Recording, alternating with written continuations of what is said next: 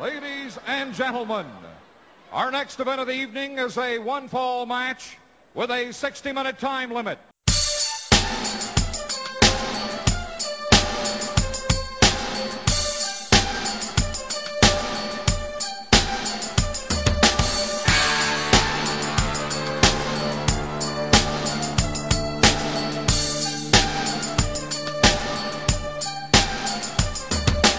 What I'd like to have right now, where the big boys play. this is where the big boys play, huh? This is where the big boys play. This podcast is a member of the Place to Be Nation family. Visit us at placetobenation.com, your pop culture home. Okay. Well, hello, everyone. You're listening once again to Where the Big Boys Play. I'm here with Chad as ever. How you doing, Chad? Doing okay, but I think we should have a moment of silence for the official end of the Atlanta Falcon football season. How much dead air do you want to give it, Chad? That was good enough. That's about all they deserve the way they're playing right now. And we have a guest this week, Derek Cornett. How you doing, Derek? I'm doing great. Thank you guys so much for letting me come on the show. Chad contacted me about maybe 4 or 5 months ago and talked about it, and I've been looking forward to it ever since. So, Yeah, well, I mean, people do get in touch once in a while, about being a guest on the show. And Mr. Chad Campbell is Mr. Organized. He's got these things sorted out months in advance, right, Chad? Like, there's a guest list all the way going till 1992 or something, right? Yeah, we're actually booked all the way to 1993, so we're way in advance here. Okay, so just before we get into this week's main event, Great American Bash 90, let's have a little get-to-know-you session with Derek. So, Derek, can you give us a bit of your background as a wrestling fan, and also where are you from? How long have you been watching? I originally I'm from Illinois. I'm actually in AWA country. If anybody ever followed that little map that they showed, I'm actually right in the middle of it. My greatest claim to fame with wrestling, outside of doing it myself, is that my grandma actually dated Billy Robinson. Wow. Parv, you know who Billy Robinson is, right? Oh, absolutely. Yeah, probably the greatest catch wrestler in the history of professional wrestling. And Wow. my grandma definitely laid lumber. So that was pretty exciting to hear about. Wow, and he was pretty good at working the old rest hold as well, so you're lucky grandmother. He knew what he was doing. But Now, that's legend has it that Billy Robinson isn't a very nice guy. Have you heard anything from your grandmother about that? no, he was not a very nice guy. Even the stuff I hear about now, and she said when they were partying, he was a nice guy, but he was a womanizer. Just not a very humble gentleman. And even now, I've went and watched some of his videos on catch wrestling, and he's just not a very fun person to be around, it seems like. No, it's true. I mean, nobody he's one of those guys who most people haven't got much nice to say about, despite what being one of the greatest technical wrestlers of all time. Um, I've Chad, Billy Robinson. There's that one great match with Bockwinkel, but other than that, have you really enjoyed him? I mean, I've seen his match that he has with Giant Baba. I like that one a lot. I mean, I probably, that's the one area, the 70s, 80s, your world of sport or British wrestlers is probably one of my weakest areas, Well, along with like 80s lucha. Billy Robinson wasn't really on World of Sport that much. He was much more. Well, he wrestled for AWA quite a lot, but he was one Yeah. of these guys, a bit like Terry Funk, who'd travel about. He was more of like an international wrestler, I guess. He'd do Japan for 6 months. He'd do AWA for a few months, and yeah, he's one of those type of guys. Anyway, Derek, this isn't about Billy Robinson. It's about your background as a fan. So continue. But what I was getting to is what started me as a fan, because my grandfather, who ended up marrying my grandma, he used to get home and he'd work second shift or third shift, and he'd get home and we'd watch wrestling in the mornings. So I was born in 1986. My earliest wrestling memories are from 1989 with the Saturday night's main event with Hogan versus DiBiase. I remember watching that show, and that's why this is my wheelhouse here. Is I've gone back and watched all those things over again, and it's amazing memories. Great. And were you mainly a WWF fan at that time, or were you able to see TBS as well? I was actually more of a WCW fan because of the way that my schedule was as a kid. I watched Saturday night all the time. I watched the Clash of the Champions all the time. I wasn't really big into the Saturday, Sunday morning shows, so. And coming from Illinois, how big was AWA at that time? It was obviously in its death row, but did you get to see any of that stuff? You know what? I don't remember any AWA. I remember USWA coming on sports on ESPN. If you guys can remember that, back in the early '90s, I remember Jeff Jarrett when he first got started back then. But that's the only outside WWE, WCW stuff that I had ever seen. Well, I mean, Chad in particular has been exploring that stuff recently, right? The early '90s USWA. Yeah, and it's really a lot of fun. I mean, that's a whole nother show, kind of going through all that. Ton of interesting characters you don't see a whole lot, like Billy Joe Travis, some kind of guys like that. Eric Embry in the late '80s, early '90s, very prominent. So, Derek, how did you? So that's your kind of early fandom. How did you progress? Were you a fan all the way through until now, or did you have any periods where you kind of zoned out? Absolutely. My key to fandom was the wrestling figures. I had so many, and my grandma would tell me about how I'd just go sit at her house and I'd bring my wrestling guys, and I could just sit there, put in a movie, and play. And I remember going with her. She'd let me go rent a movie, and I'd go rent wrestling movies by myself. I mean, at 5 and 6 years old, being able to do that, it was just I was always so hooked on it and watching and then playing it out. Obviously, my big favorites were the Royal Rumble because I could watch those VHSs and they always had that gimmick to them. You know what I mean? I was always a gimmick match fan. The War Games is my other huge. I love the War Games. That's the other big gimmick that I love. And growing up, I'd always try to imitate wrestling with my wrestling figures. That's why this show in particular is one of my favorites because this is about the time that WCW came out with their Galoob play line. And I have those guys sitting at my house. They're beat to hell, but I still have them, and I can remember playing with them when they came out.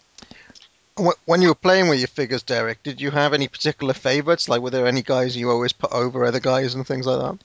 Well, that was the funny thing is because I had Sting and I had Hulk Hogan, and I could put them together to face the Horsemen, and it was incredible. I mean, it was like video games that we see now, where you can create a wrestler. It was like you could put both of these worlds together, and it was awesome. And I remember I used to get like Batman figures, and I would use them as the jobbers, and I'd literally do television shows because that's what was on back then, and I loved doing it. And I'd set the guys up next to one another, who was going to face who, and it was incredible. I loved it through and through. So Right. And so, this is still kind of early '90s. What happened as the '90s progressed to your fandom? it was really great. I grew up in such an awesome era of watching the Monday Night Wars were obviously humongous. And I remember when I was a kid watching the Monday Night Wars religiously, but I was a WCW #1 guy. I mean, I watched their stuff religiously, even though the WWF was more apt to come to where I lived.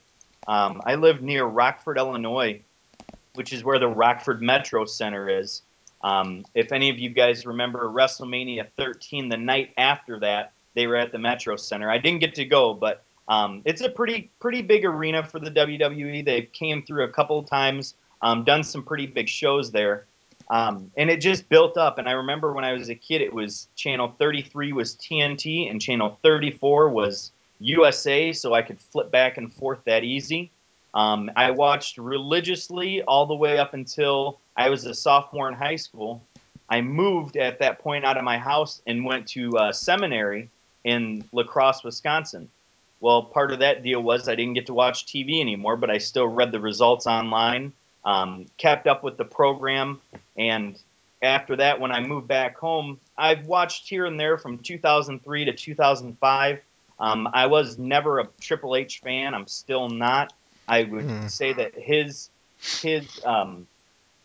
impact on wrestling during that time is what led me to not watch. I just didn't care for him. And then I got back into it in 2005. I've been watching Monday Night Raw weekly since then. I'm not a SmackDown guy, but I've got a humongous collection of wrestling that I go back and watch. I have syndicated programs. I have all the pay-per-views you can imagine. And leading up to this, I was watching some of the Power Hours that led to this show. So been doing my research. Fantastic. Chad, do you have any questions for Derek here?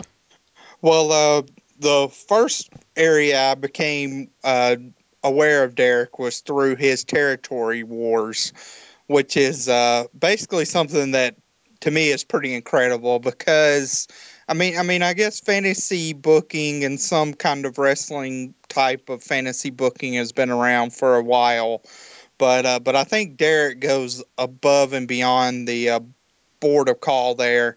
And Parv, we did one fantasy draft a couple of shows ago, and that was kind of a pain in the butt, us trying to put together booking for 4 weeks and stuff like that. Derek now for about 5 years has put together at least one weekly show and, all pay-per-views, has his booking plans mapped out, I know, months in advance. Definitely more organized than the actual wrestling companies. So if you want to talk a little bit about that, Derek. Well, I'm glad you brought it up. I love the Territory Wars. It's been my baby. As of right now, I've written over 460 World Wrestling Federation shows over the past 4 years. The year before that, I was writing for Mid-South Wrestling.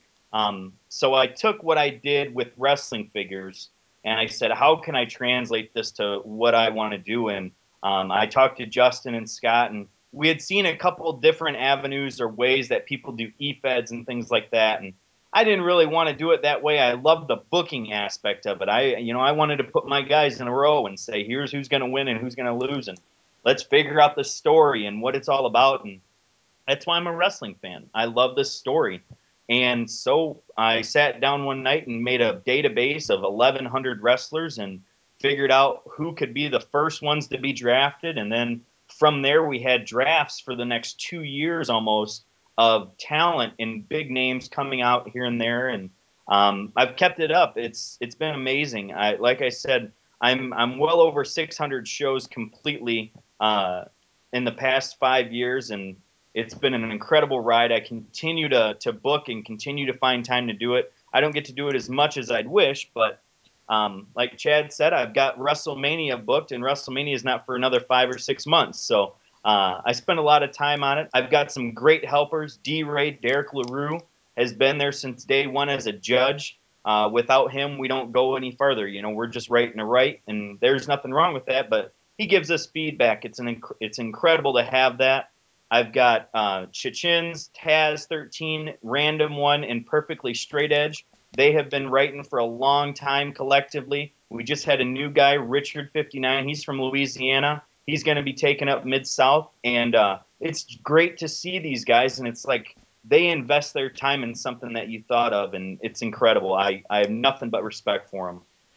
Yeah, well, and if anyone's seen this stuff, it's deep, right, Chad? I mean, it goes like it's 5 years and it's deep. Yeah, Like, his shows are booked. It's like a regular Raw, so you'll have your 12, 13 segments or so. The promos are detailed out, so you're not gonna hear John Cena came out and cut a promo and that's it. No, you're gonna hear verbatim what he has to say to advance the feud. So Derek will write in character, and it's very all around full bore wrestling federation. It's actually really funny when I write some of the promos, like for instance CM Punk or Steve Austin, I get in that character and I start talking like they would talk, I guess, or what I think they would say, or how they would say it. The big ones are Roddy Piper. I loved writing Roddy Piper promos because you can just go off, and that's what I love bringing to it, and that's where my creativity is. Right. Well, and if people want to check that stuff out, it's on the bigelow34.proboards.com site, right?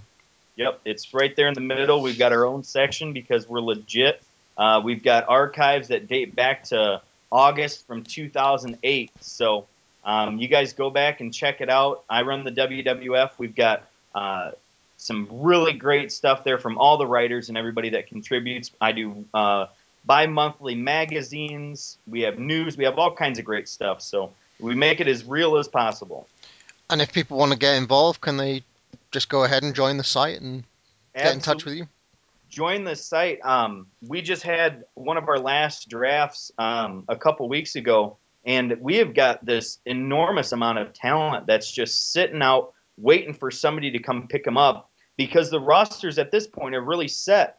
But we've got so many big promotions still left out, and some big guys like Tiger Mask, Bob Backlund, Ernie Ladd, Giant Baba, a bunch of Japanese stalwarts. We've got some big tag teams. It's for people that want to do some good stuff and really have fun with it. So more power to them. Great. And Chad, you mentioned the show 50 that we did, the draft, right? Yeah. Do you think it's about time we announce the results of that? Well, I don't know. I don't want to give Brad any credit.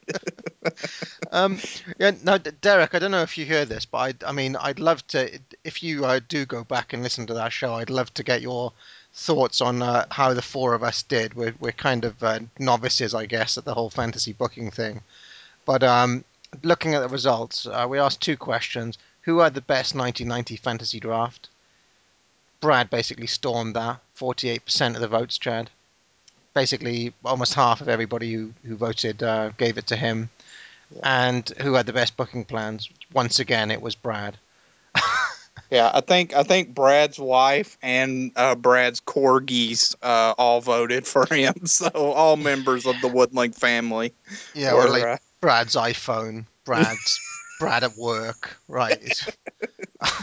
I mean, yeah. So that's what happened with that. So there was talk of maybe doing another one. I'm not sure, Chad. Yeah. If I'm not going to be winning, I'm not sure. You're not going to do it. I'm actually another really quick plug before we start here. I actually am going to be doing another fantasy draft for our Off the Top Rope podcast, which is also on placetobenation.com, but it's going to be current day, and it'll be out in about a week or so. Well, I guess if we ever did do it again on this show, Chad, and it won't be for a while, but Derek would be, a man to come in just to see Brad get beat, right? We have to, because Derek, we know Derek would give it some serious thought. We can bring in the big guns and knock Brad off his pedestal. Yeah. Well, I'm looking back at the list here, and I remember looking at the list after it happened, and I saw how Brad picked the Horsemen, and he got Shawn Michaels so late, along with some big tag teams, and then Steve Austin not until the 16th round. I guess at 1990 he wasn't at his peak, but I think if you were to fast forward this 1 year, if you were to go to 1991, Steve Austin is a guy that you pick in the first 10 rounds because of that Stunning Steve character. Well, I mean, I guess I was certainly coming at it from 89 going into 90, very much with the 1990 mindset on. But I do wonder if the fact that he was able to pick up people like Shawn Michaels was going to, for some of the more, how can I put this, casual fans out there, maybe they thought that that was a big steal in 1990.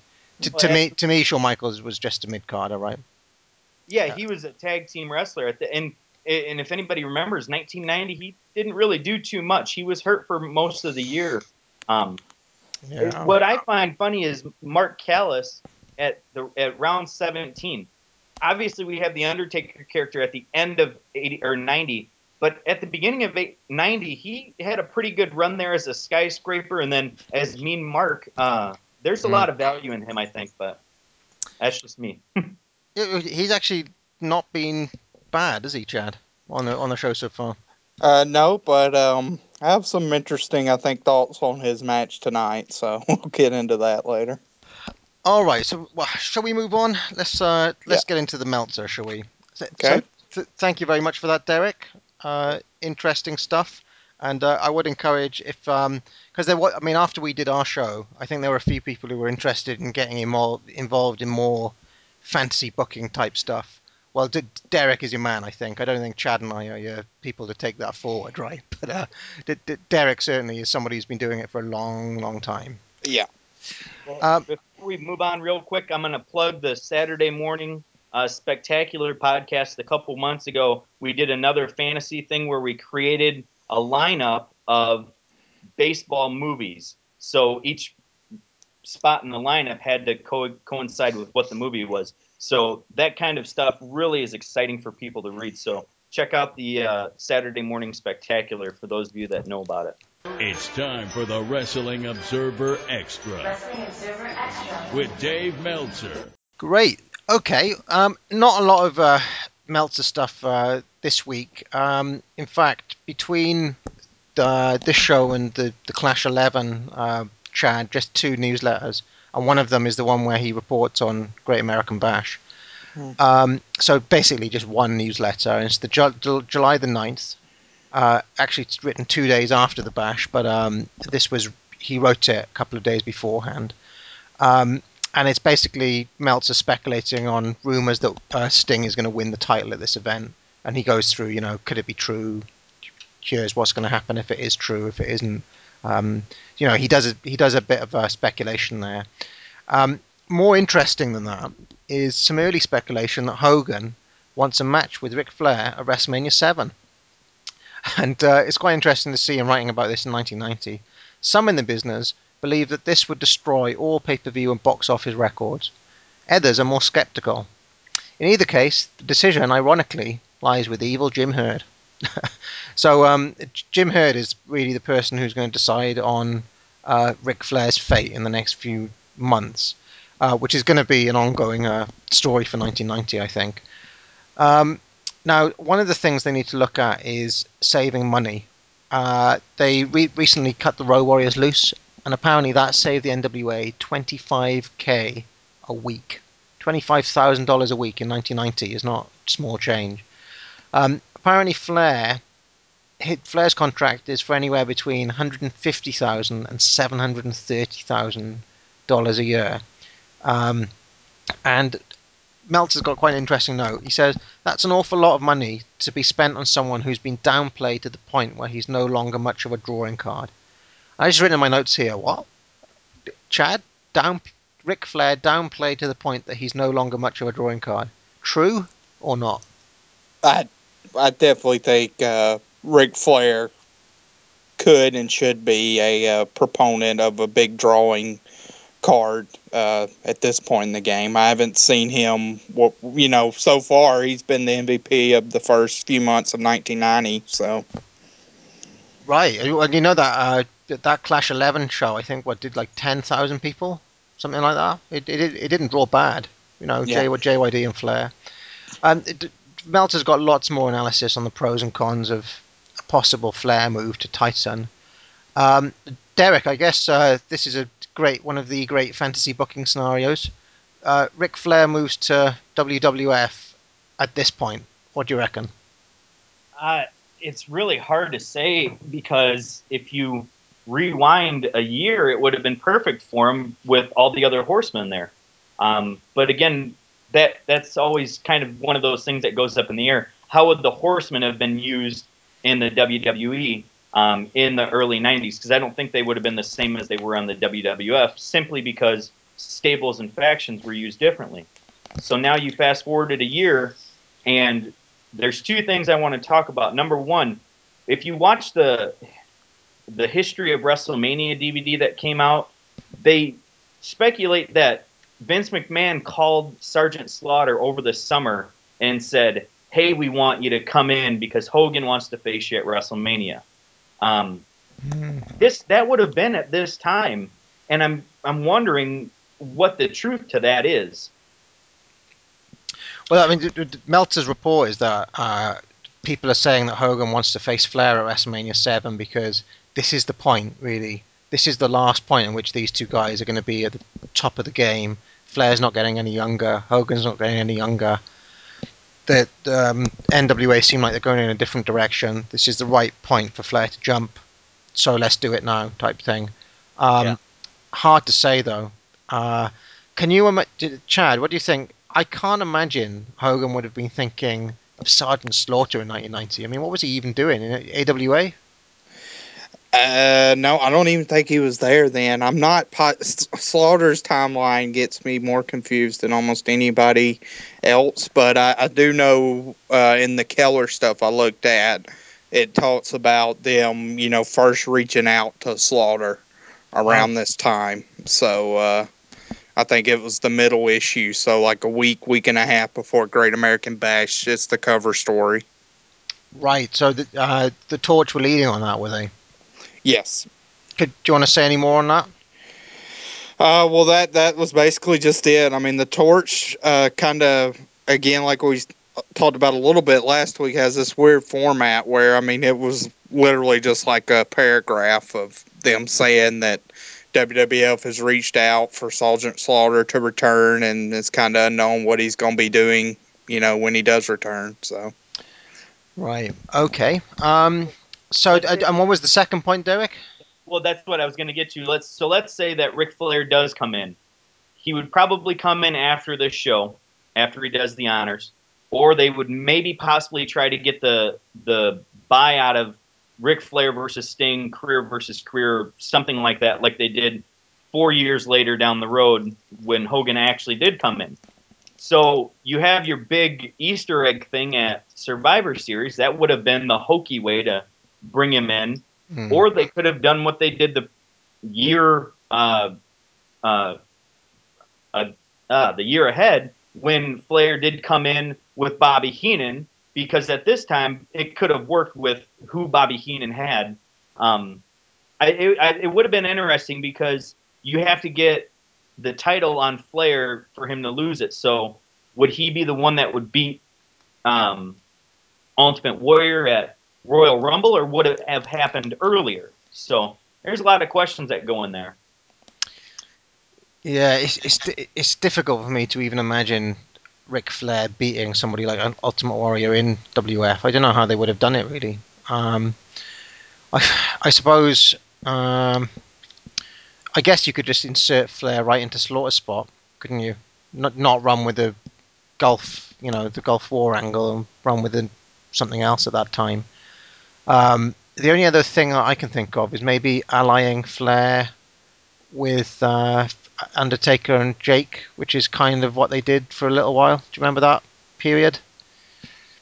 When is that? That's around 91? Yeah, that's the end of, that's towards 91. But at this time, Taker hasn't debuted yet. Oh, that's true. And Jake the Snake is a full blown baby face with the blinding angle. Is Macho King still around as well? in 1990? Who's that? Macho King. Oh yeah, Macho Man is there, but he isn't even used on. I'm thinking at this point we've already had. Well, I don't know if they would have pulled the trigger that quick at SummerSlam in August, but I'm thinking more along the lines of November, and Macho Man wasn't even used at that point. He was just at the promo. So it's kind of weird at this time though, because they didn't really run singles matches on Survivor Series. No, like for those early years. So, yeah, no. So unless he did it at some like Saturday Night's Main Event, would it be the closest thing? Did they still do the main event in February, Chad? they did a lot of main events at that point in time, and they had a main event the weekend, an actual main event show, not Saturday night's main event, but an event show right after the Survivor Series. It'd have had to be a show like that if you were going to do it. Interesting. Okay. So, well, as we know, that didn't come to fruition, but it's interesting to talk about. So, next item on the Meltzers here, Lex Luger was fined $1,000 for showing up late to that Omni show that we were talking about last time, Chad, that they were hyping quite a lot. The White House would not allow TBS to show any footage of George Bush introducing Ric Flair at the Jesse Helms fundraiser because it made it look like the president was endorsing Flair. Obviously, that was George Bush Sr. at that time. I'd love to see that footage. George Bush Sr. with Ric Flair. Yeah, and the Torch had a little blurb on that also, and they said that George Bush Sr. Actually requested to sit next to Flair and was a big fan. So that's pretty funny. It kind of makes sense. I always thought like Flair was kind of like a poster boy for Reagan era US, right? Yeah, well, we know Ted Turner was a huge Flair mark, so. But like if you think of the politics of Ronald Reagan and the character of Ric Flair, they kind of go hand in hand. He's kind of like a kind of 80s capitalism. That was Flair's deal, right? Mm-hmm. Stan Hansen was working for WCW, and he fractured the skull of a jobber called David Riordan at last week's TV taping, which I guess is not amusing, but I guess fairly typical of Stan Hansen. He's got one of the things I was thinking, Chad, is do you think one of the reasons that Stan Hansen isn't talked up more as a great is because guys in the business saw him as being too stiff, too rough, not safe enough? I mean, he seems to have decent respect in the business, really. So I don't think it's that. But he's people not. say that he's not. I mean, he's blind, but there's not a ton of occasions of him really injuring someone. Not like a Vader situation. Right, but I guess he wasn't talked up as a greatest of all time type guy, and really by this point he should have been, if that makes any sense. I mean, why is that? Is that just because he was off in Japan, or? Yeah, that's because he's off in Japan. I mean, no, I don't think. Well, you're talking about the very early days of tape trading, so it's unlikely that most wrestlers stateside had seen, any footage of him in Japan. Right. Okay, well, you can tell it's a bit of a slow news week for Meltzer because one of his big bits of news here is that Randy Cully is being brought in to play the part of Mr. X in a gimmick similar to Big Bill Miller's from the early 60s. And Mr. X is going to be working house shows against El Gigante. And in fact, I think he had his debut on this show in a dark match against the Master, the Cuban Assassin. And he lost. So there we are. And Cuban Assassin, as we found out last time, was El Gigante's trainer. Eddie Gilbert offered to be released from his contract, but Evil Jim Herd has yet to make a decision. And finally, Sting's house show returns have been drawing poorly. According to Meltzer, this is for two reasons. One, the local promotion for it has been horrible. He said Detroit and Cincinnati did particularly badly, and Chicago did just about the same as the month before Sting's return, so no discernible pop in the gates. And he said one reason for this is that they blew the angle, because Sting was never off TV, so he was overexposed, and it was also like Sting had never been away. Do you agree with that, Chad? I mean, they definitely kept Sting focused on TV. It wasn't like he was gone for 4 months and then showed up right before Clash 11 or Capital Combat. They'd show him in the doctor's office. They'd show him coming out on crutches. So he certainly was around the TV a lot.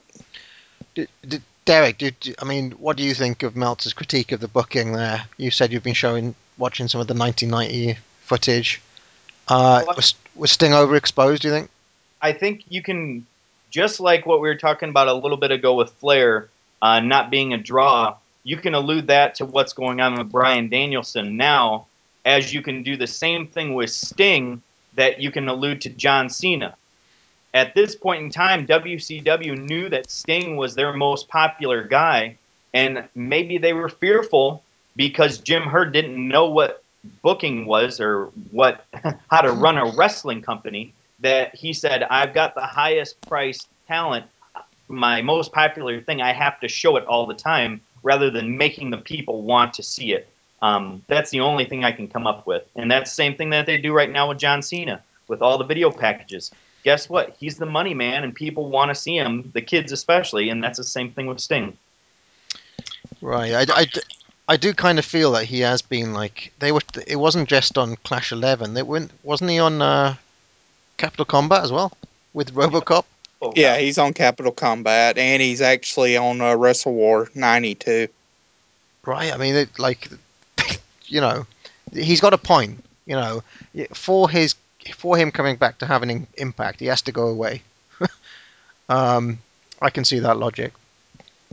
And then July the 16th, the only real piece of news here, because this is the edition that he's actually got the results and the ratings. And this is a WF guy, but I thought I'd mention it. Brutus Beefcake's career is in jeopardy because of a boating accident he had on the 4th of July, in which he suffered numerous head injuries. He'll need more than 10 hours of surgery, and he's facing at least 18 months out. I only mention that because I think it's an interesting talking point of how big a, first of all, how big a blow do you think this was to the WF at this time? And secondly, how big do you think Brutus Beefcake's career could have been without this injury? Because he seemed to be pretty over at this point. Any thoughts, Chad?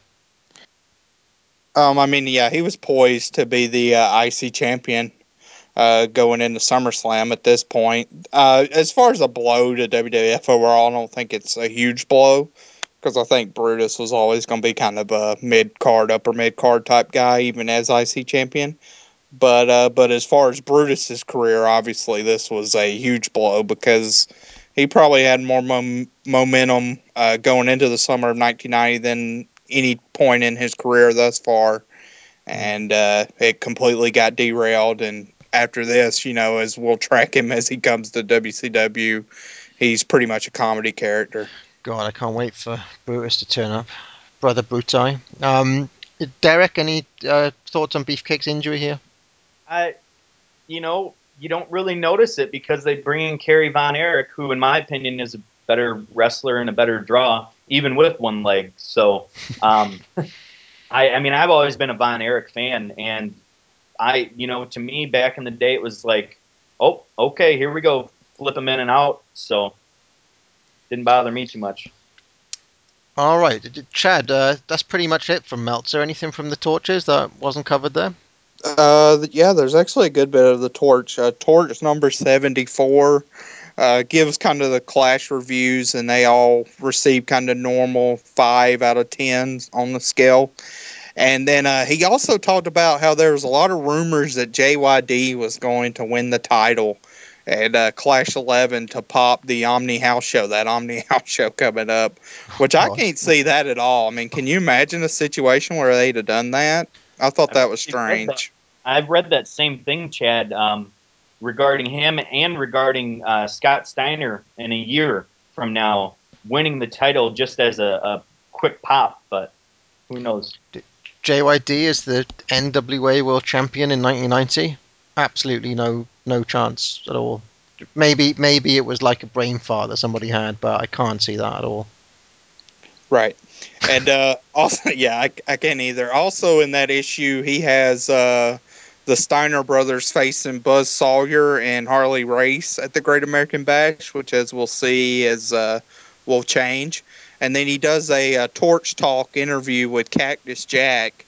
And probably the most interesting thing in that little interview was that Cactus said he left WCW because of the comedy elements, and he seemed really down and bitter overall about his run there.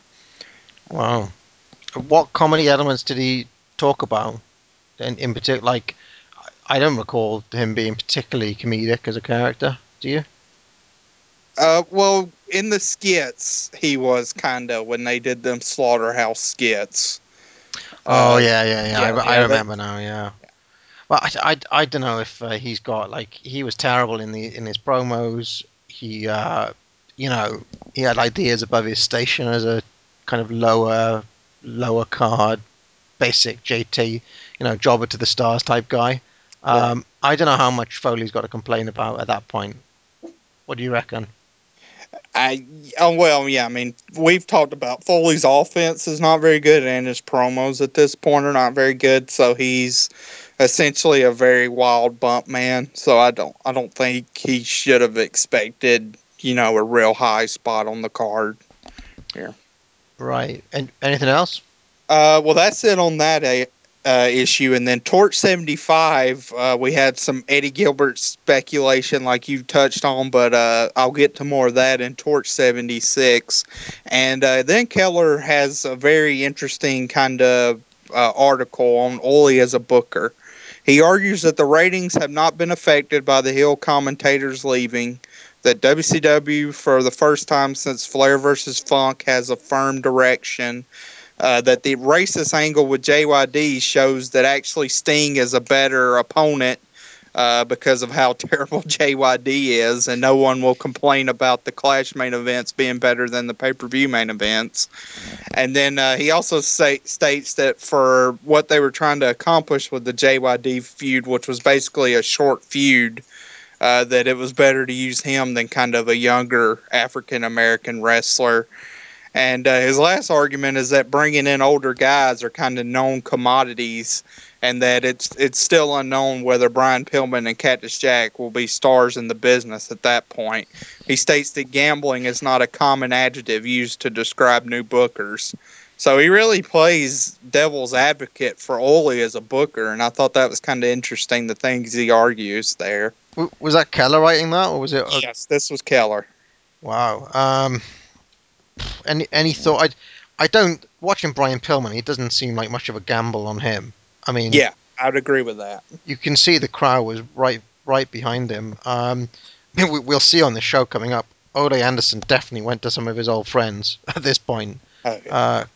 God, there's a lot of old guys on this card, but I don't know.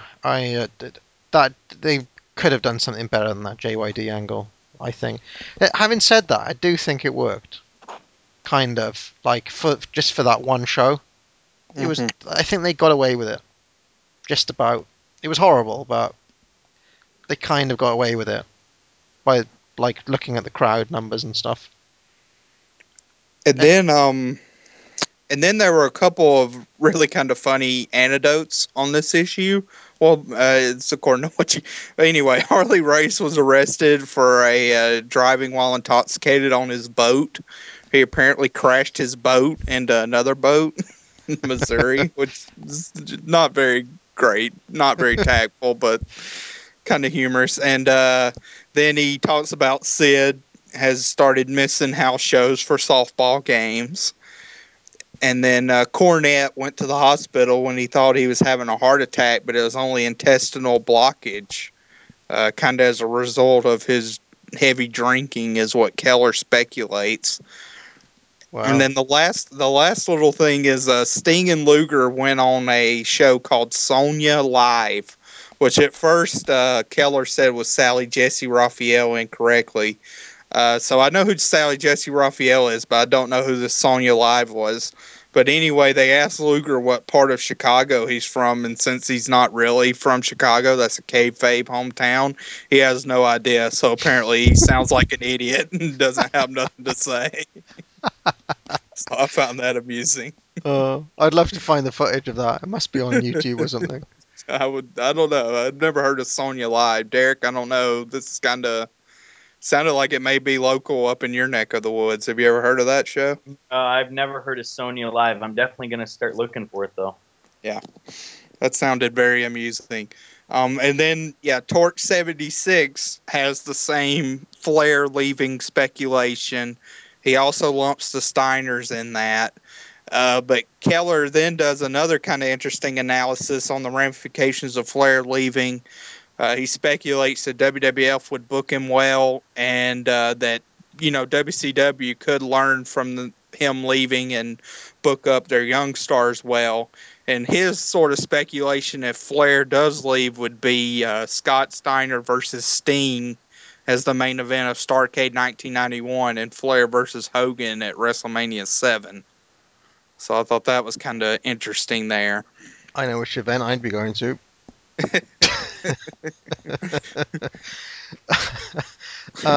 Yeah, it's weird. Like I can understand, like being the other side, why people would be excited about Scott Steiner. I can kind of Right. understand it, but I think it's too much too soon. Yeah. Like from us watching these shows, I'm surprised they're not talking about Pillman more.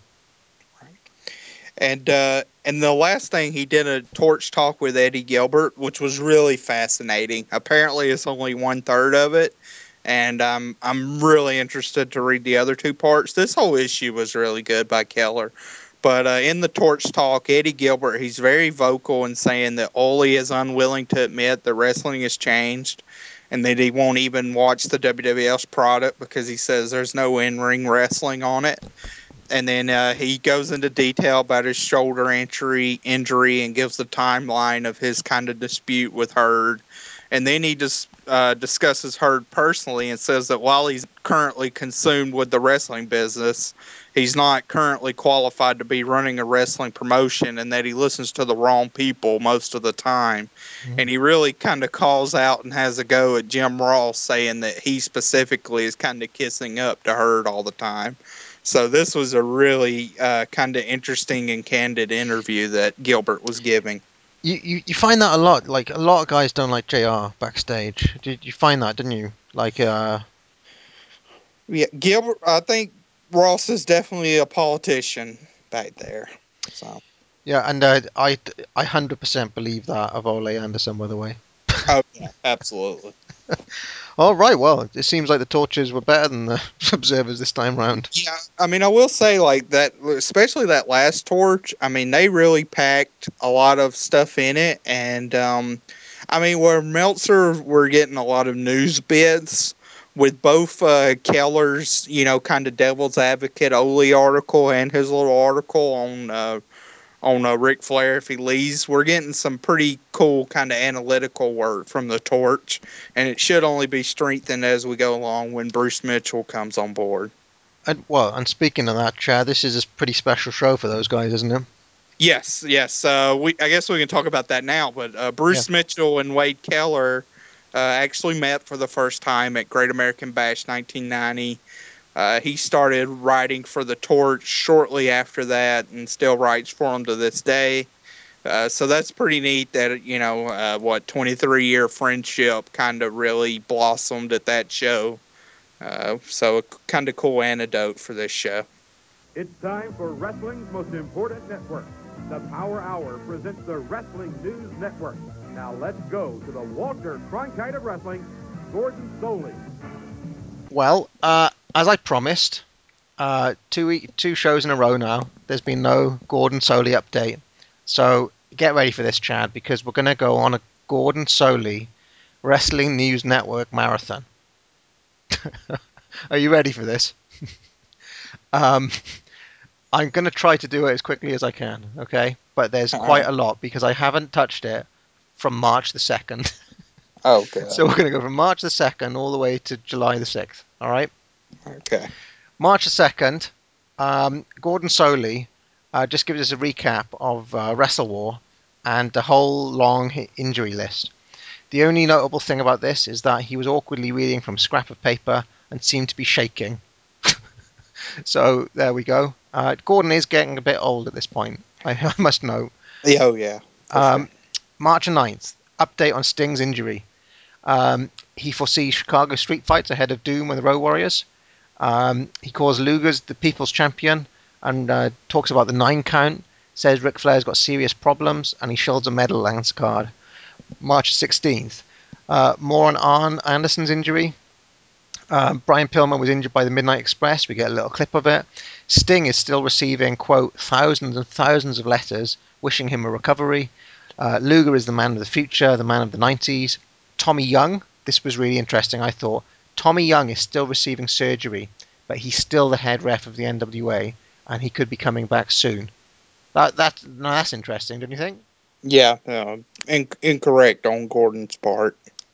Yeah, I think that was probably just to keep his name out there. He's not coming back, is he? Tommy Young's done now, right? Mean Mark was representing the NWA in Japan at this time, so he went out on a tour. March 23rd, Sting is still improving day by day, but he's still months from the ring. So you can see that like every single week they're talking about Sting's injury. Arn is training 6 hours a day. Ole Anderson wants revenge and has challenged the Steiners to an I Quit match, but he also wants the NWA to sanction a stretcher match. Norman, the lunatic, has a new friend. Doesn't tell us who it is. The Wild Samoans are now without a manager, and Mean Mark is still undefeated in Japan. March 30th, Luger is getting closer to beating Ric Flair. Sting is up and riding on a stationary bicycle. Mean Mark has learned a new hold in Japan and has left Japan now, rated #1 in all of Japan. Norman has a black box, but what's in it? His ally, perhaps? And on a personal note, Ole Anderson, what sort of a man is he? And according to Gordon Solie, he says, he's a man with a sick mentality, in my opinion. April the 6th, Sting is making a remarkable recovery, but has been threatened by Ole Anderson. Luger is still challenging Ric Flair, but he's totally frustrated by the still elusive world title. Doom won a world title shot against the Steiner brothers, but lots of other tag teams are in the world title picture too. And Norman's new ally is Captain Mike Rotunda. April the 13th, steel cage match announced. Flair versus Luger. Terry Funk is to be the special guest ref. Did that happen? Was he the special guest ref? No. No. I guess. Well, I mean, any of the shows we saw, he wasn't. He wasn't. I don't know if he did at some house shows. No, this was the cage match for Capital Combat. Oh, we were yeah, talking no, about. he was not. No. This must have been like just before him and Crispy Cruz were fired / walked. He walked out, right, Funk? Yeah. Torch actually had a little bit on him returning to wrestling. So Hulk Hogan dropped his belt to Ultimate Warrior. Can you believe he I don't know why, but he mentioned that. That's the only bit of WF news that he's given us for weeks and weeks now. Mean Mark is back from Japan and has a new secret weapon. We have a special announcement from Sting coming soon, and Doom and the Road Warriors are still feuding. Meanwhile, Doom want the belts. April 27th, Sting will have Robocop as backup at Capital Combat, and speculation as to what sort of ref Terry Funk will be. He says he's a proud man from a wrestling dynasty. Dory Funk Jr. was NWA champ, as was he, and his personal opinion is that Funk will be tough but fair-minded. May the 4th, Sting will be at Capital Combat with Robocop. We also get a Sting promo. And he says that the NWA Board of Directors is studiously looking at Mean Mark Callis' heart punch. He says the move was made famous by Stan Stasiak years ago, but Mean Mark has perfected the maneuver in Japan, but it may be outlawed by the NWA as they decide on whether it's too dangerous or not. And this was probably the most interesting thing in all of these different updates from Solie. He says people have been writing into him and asking about former champions. And he says that he had lunch the other day with Charlie Lay, the former world light heavyweight champion. He and his wife, Iris, are now comfortably retired in Jackson, Mississippi. Robert Fuller is also currently competing in the Florida area. Now, Charlie Lay, who on earth was that? So obviously I started doing searches on him, and he's an incredibly obscure guy. This is one for the Kelly Nelson files, Chad. I found some old cards from Louisville, Kentucky, with Charlie Lay wrestling in the 1940s. There's a card from Corpus Christi in 1953. There's absolutely no trace of him at all being world light heavyweight champion. Like, I've looked at the record books, and Charlie Lay is not a former champ at all. There's a guy on Wrestling Classics message board back in 2006 who remembers that there was a mysterious Mid-South board of governors who never appeared on camera. And apparently the president of this Mid-South board of governors was none other than Charlie Lay. And then another guy on Kayfabe Memories in 2010 mentioned that Charlie Lay was the president of the Mid-South Board of Governors, and that is literally all I could find on this guy at all. So this is a pretty obscure guy that Solie is mentioning here. Yeah. I mean, how many fans do you think were noting, Charlie Lay? Yeah. Very minimal. I mean, I'd never heard of him. So. Yeah. Then May the 11th, there's a shill for Capital Combat. I did say this was going to be a marathon, folks, so, I will try to do Solie more regularly after this. Barry Windham has joined the Four Horsemen, and Ole is announcing another new member soon. Tonight, and this was interesting, he said, tonight is going to be my last night on the Power Hour. He's going to be replaced by Paulie Dangerously.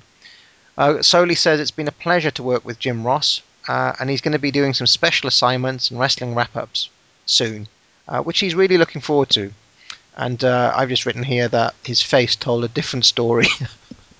Solie's role is being replaced. He's literally being replaced as a commentator now, and now they're basically saying your job now, Gordon, is to follow RoboCop around.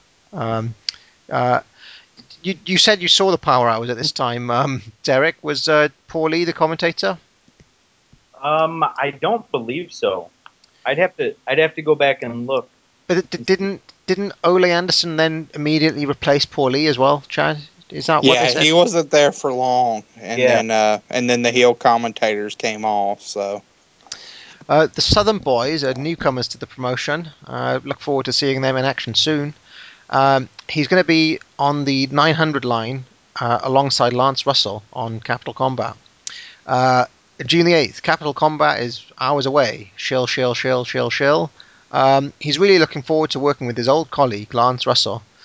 Luger says that if he doesn't win at Capital Combat, he'll never again ask for a world title match. Do we believe him? No. June the 15th, Woman has been suspended. Interesting that they mentioned an on-air explanation for her disappearance. And Evil Jim Herd is investigating Ole Anderson's actions as well. JYD has come into the promotion to take on the Horsemen. And JYD, that is, Sting, Paul Orndorff, and Lex Luger have formed an alliance called, wait for it, the Superheroes. Probably never mentioned again. They're the dudes with attitude, right?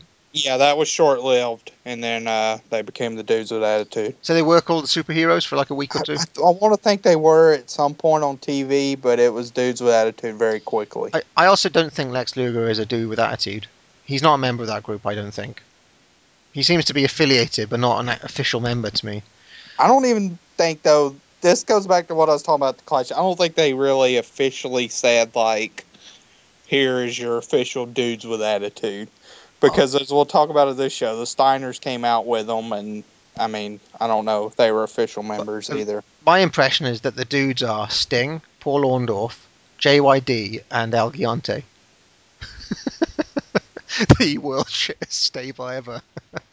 All right, we'll discuss that later. June the 22nd. A look at what happened at Clash 11 now with JYD and Flair. And Gordon Solie's really grave. He really thinks that something needs to be done about the Horseman running in now. He's had enough of it. June the 29th, he thanks everyone for all the letters about his comments about the Horseman last week. So Solie's comments apparently got a lot of people writing in. And Solie's so he's adamant about this that he personally is going to be meeting with Jim Herd and the NWA Board of Directors soon to see what can be done about the Horseman. I love the idea of Solie having like backstage pull here to have something done about the Horseman. And we get a recap of Luger versus Sid. And finally, it's July the 6th. The Great American Bash is coming, so we get a lot of shilling. The crux of it is the world title match between Flair and Sting. And we get this trailer for the Bash featuring American Patriots, the forefathers called upon when belligerent oppression can no longer be tolerated. Flair, the imperious monarch of wrestling. So this is all weird. Like, is Flair representing the British here in some weird way, and Sting the Americans? Yeah, the snotty British aristocrats that thought they owned everything. I think that's appropriate. You think that's appropriate to cast Yeah. Flair as The heel, the British heels. British heels? And then Jim Herd is under pressure, says Gordon Solie, but the consensus of opinion is that Herd has to come out with a fair and equitable way to ensure that the Horsemen don't interfere in this upcoming match. Whew. Are you glad that I did that, Chad? Well, I mean, I guess we can see now that Sully's for, I mean, any sense of being impartial, unbiased news has turned into the WCW Shield section. It's all WCW Universe kayfabe now. Yeah, I mean, he's really kind of had his balls cut off, I guess, since he started those sections. Like, we're no longer getting news from Memphis, or like there was one little mention of Warrior and Hogan in there, but they're a far cry from the '89 glory days, right? Right. This is what we came to see. This is the young man that people say will dominate the 90s against the man that has dominated the 80s, the Nature Boy. Without further ado, let's get on to the Great American Bash 90. 11 matches, 4 championships. Jim Ross and Bob Caudle are the hosts once again. And straight into the first match here, Buddy Landel taking on Flying Brian. And my only note going into this is that Jim Ross mentioned that Buddy Landel has a PhD in shortcuts. Derek, what did you make of this match? The first one with Pillman, I thought that if you needed a prototype for an opening card guy at this point in wrestling, Brian Pillman is it. Much like Owen Hart becomes an opening kind of guy in 3 or 4 years, Brian Pillman, in my opinion, was great. He opened the year before against Bill Irwin. He's always just a solid guy. You're always going to hear about his throat cancer and playing for the Bengals and everything. He's just great, and he brings it in the ring. The fans love him.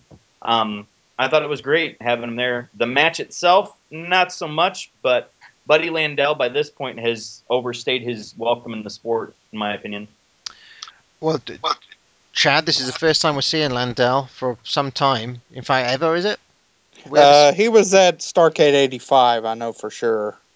I can't think right offhand if he's been in another match since then, but he's at Starrcade 85 facing Terry Taylor. And what did you make of him at this point? Well, yeah, I mean, you're not getting. He was kind of 30% blow away diet Buddy Rose shape here. He was not in I would say pristine conditioning shape. But I like this opener a lot. I don't think it's anything that's gonna be if you want to do a match of the year list or anything like that. But as far as almost 10-minute opener to get the crowd up and going, Pillman was very good selling.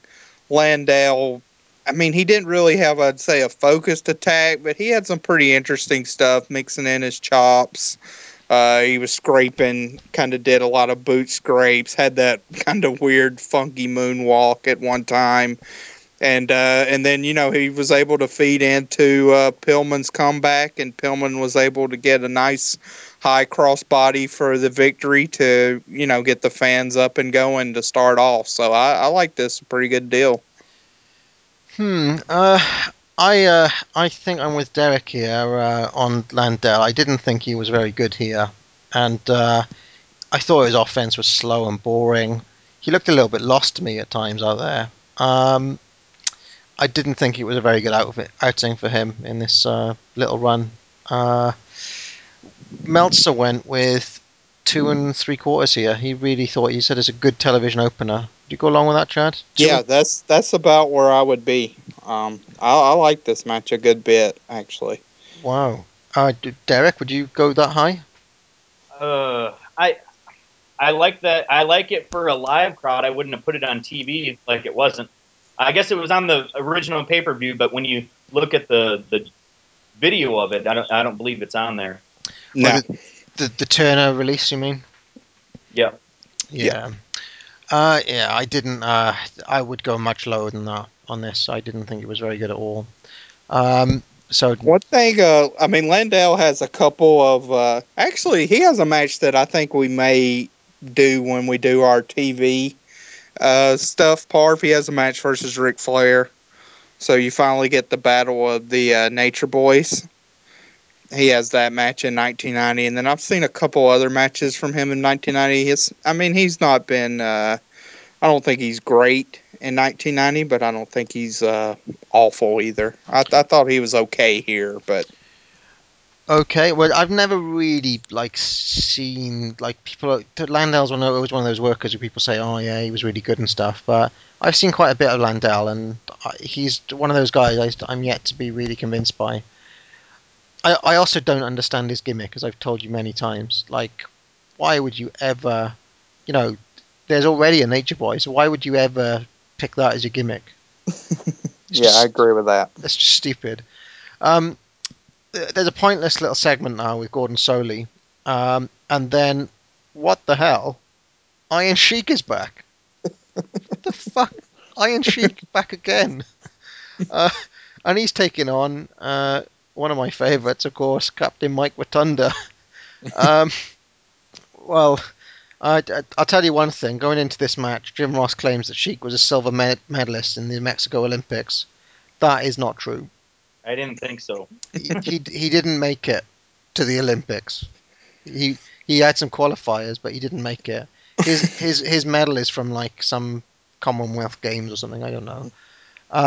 Anyway, my only other thing is that, did you notice at one point a woman offered an ice cream or something to Sheik as he was walking past? Well, he doesn't. It's the last thing he needs is another ice cream. But what did you make of the return of Iron Sheik here? Sheik's stomach, he's still hanging on to these tights, but Sheik's gut is out of control here. He looks very old. This is a rehash of half of the WrestleMania 1 tag team match, so I thought that was interesting. Probably the most interesting thing in this match. I mean, Sheik used all his stalling techniques, wanders around the ring, kind of bows down to Rotunda, gets him in an abdominal stretch. He actually did kind of a back suplex, which I guess I was surprised to see. But I mean, Sheik is just, the sweat's pouring down his face for this 6-minute match, and deservedly so. Rotunda's able to pick up the victory at the end, but I don't think this had any place on the pay-per-view. Derek? I completely agree, other than the fact that the Iron Sheik's tights were really swank. They looked awesome. I believe it's like a peach pinkish. So that was sweet. But other than that, nothing else too exciting going on here. One guy's going to have a pretty good future. The other one had a pretty decent past. At this point in time, they didn't have too much going on. So you think IRS is a decent future? Yeah, I think that is. I mean, what is he most known for in his career? And him and DiBiase, they really did some fun work there. And if you face Hogan at WrestleMania, you got to be doing something right. So I believe he's got a better future ahead of him. Well, you're preaching to the choir here. Oh, for God's sakes. Preaching to the choir, my friend. Yeah. I think I'm the high vote on this match. I think. Oh, come on, Parv. This was so bad. We got a gut wrench suplex. We got a belly to back suplex. I mean, what? Ross mentioned at one point that Sheik in the younger part of his career was a master of the suplex, and then he busted out a belly to back suplex. I did think that Sheik's weird praying motion was. I haven't seen him do that before, or for a long time. That was strange. Sheik was very dominant in this match. It's like Rotunda couldn't get anything going in the 6 minutes that they were there. Sheik had another vertical. She 3 different suplex variations in 6 minutes. What more can you... I mean, Meltzer says here, what more can you expect from him at this point? That's probably as good as we're going to get from Sheik. He was all right. He was passable. No? No, I don't think he was passable. I mean, he was... I don't think he should have been employed in 1990. So if you go on the crux that he is employed, this is probably for 1990 Iron Sheik a decent performance. But I think this 7 minutes could certainly have been better used elsewhere throughout this card. Well, let's look at Meltzer's rating, and I think he's got a really good little review here. He says, Sheik looks like his water is about to break. Actually, the match wasn't nearly as bad as it sounds, but it isn't like anyone wanted to see it. Sheik did several different suplexes and did about all you could expect of him, 3/4 of a star. Okay. That sounds like a higher review than I thought it was going to be. So, I mean, that's about where I would be. So, Derek, about there? Yeah, that you're not going to get too much. Like I said, these guys, that was perfect for Meltzer, in my opinion. Star and a half. Yeah. Okay. So Gordon Solie is with, my God, 7-time world champion Harley Race, who looks like he's jumped straight out of the 1970s. What was he wearing? What did he look like? Race says he's going to take care of Tommy Rich his own way. He predicts that Flair will get beat tonight if Flair is not on his toes. He knows Tommy Rich is a beaten man, and Race is one... I think the Race is one person who looks better with a moustache. Would you agree with that? yeah, I can see that. I mean, this was actually a pretty spirited promo for Race. It almost seemed like he was going into business for himself, calling out Flair. I thought that was kind of odd. I don't know if he just wanted to mention the main event or what, or kind of prolong their feud from 7 years ago. But it was very unique and kind of weird promo from him. Well, the thing is that throughout the night they do these promos with Gordon Solie, and everybody alludes to the Flair Sting match. Yeah. Yeah, you do have a lot of build-up of the main event from the other competitors. Yeah, I thought it was quite a neat way of making Race seem making himself seem a little bit relevant to what was going on. Even if he didn't look it. I mean, he did look like he was picked right out of the 70s. Even though he's obviously aged quite a bit since then. Right. More on Race later. But for right now, so far, okay. Look at these names: Buddy Landell, Iron Sheik, and now Dutch Mantell. Where is Ole getting these guys? I mean, this is like the 1980 reunion club, right? He's announced from Oil Trough, Texas, which is always one of the weirder towns. I picked up on it when I was watching the Memphis 1980 stuff, and Coddle picks up on it here. He says, "Where in the world is that? Oil Trough, Texas?" Is that a legit town? Yeah, it is. I looked it up. If Truth or Consequences is the coolest town in the world, Oil Trough has got to be one of the least cool. Oil Trough. Now, in 1980 in Memphis, I thought Dutch Mantell looked really good. He seems a lot smaller here than he was then. He had kind of more like a Buzz Sawyer kind of build in 1980, whereas here he seems to have trimmed down quite a bit. But one thing that he still does have is a disgustingly hairy back. Now, if I was a worker, I would refuse to work with Dutch Mantell. There is no way I am working with him. This sounds like there's been some discussion in MMA recently, where people want their opponent to shave their beard. Oh, really? They say the beard is too long and gives an unfair advantage. So I guess if you were a wrestler, Dutch's back would be off limits. You'd petition the commission that he'd have to shave his back. Mantell had a very long beard here as well. Yes, but I wouldn't. Can you imagine William Regal taking on Mantell? The faces he would be pulling. I'd be pulling those same faces. So yeah, do you think Ole Anderson knew it was 1990 at this point? Like, what the hell is he doing? Yeah. Wow. He's certainly bringing back some of his old comrades from years past by. I think Sheik, though, is the most egregious out of all of them. I know you're kind of a Sheik mark, but Dutch, I actually thought, I'll get into this match here. I thought Dutch actually possibly didn't look too out of place, and I agree that he was kind of slimmed down, but he still looked kind of young, youngish and fresh, and could have been utilized more, I think, than what he was here. And I thought Furnace looked better here than in the Clash match to me. He was less sloppy in this match, and it goes probably a little bit too long and kind of meanders around. But I thought this was fairly decent action overall, and had a fairly good finish with Furnace picking up a good win on kind of a power slam type move. So on commentary, I noticed that Jim Ross said that Furnace has got 27 records. I thought it was 30 last time. He's lost a few records.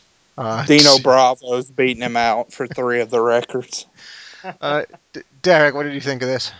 Well, I'm going to give Ole Anderson some credit, because what he's doing here is what we wouldn't mind seeing nowadays. Is he's bringing in guys that aren't going to be needed to go over per se, but they're not necessarily full-on jobbers. So with the Buddy Landells and the Dutch Mantels and guys in the Iron Sheik even, they have name credibility, so they can come in and they can put over your other talent.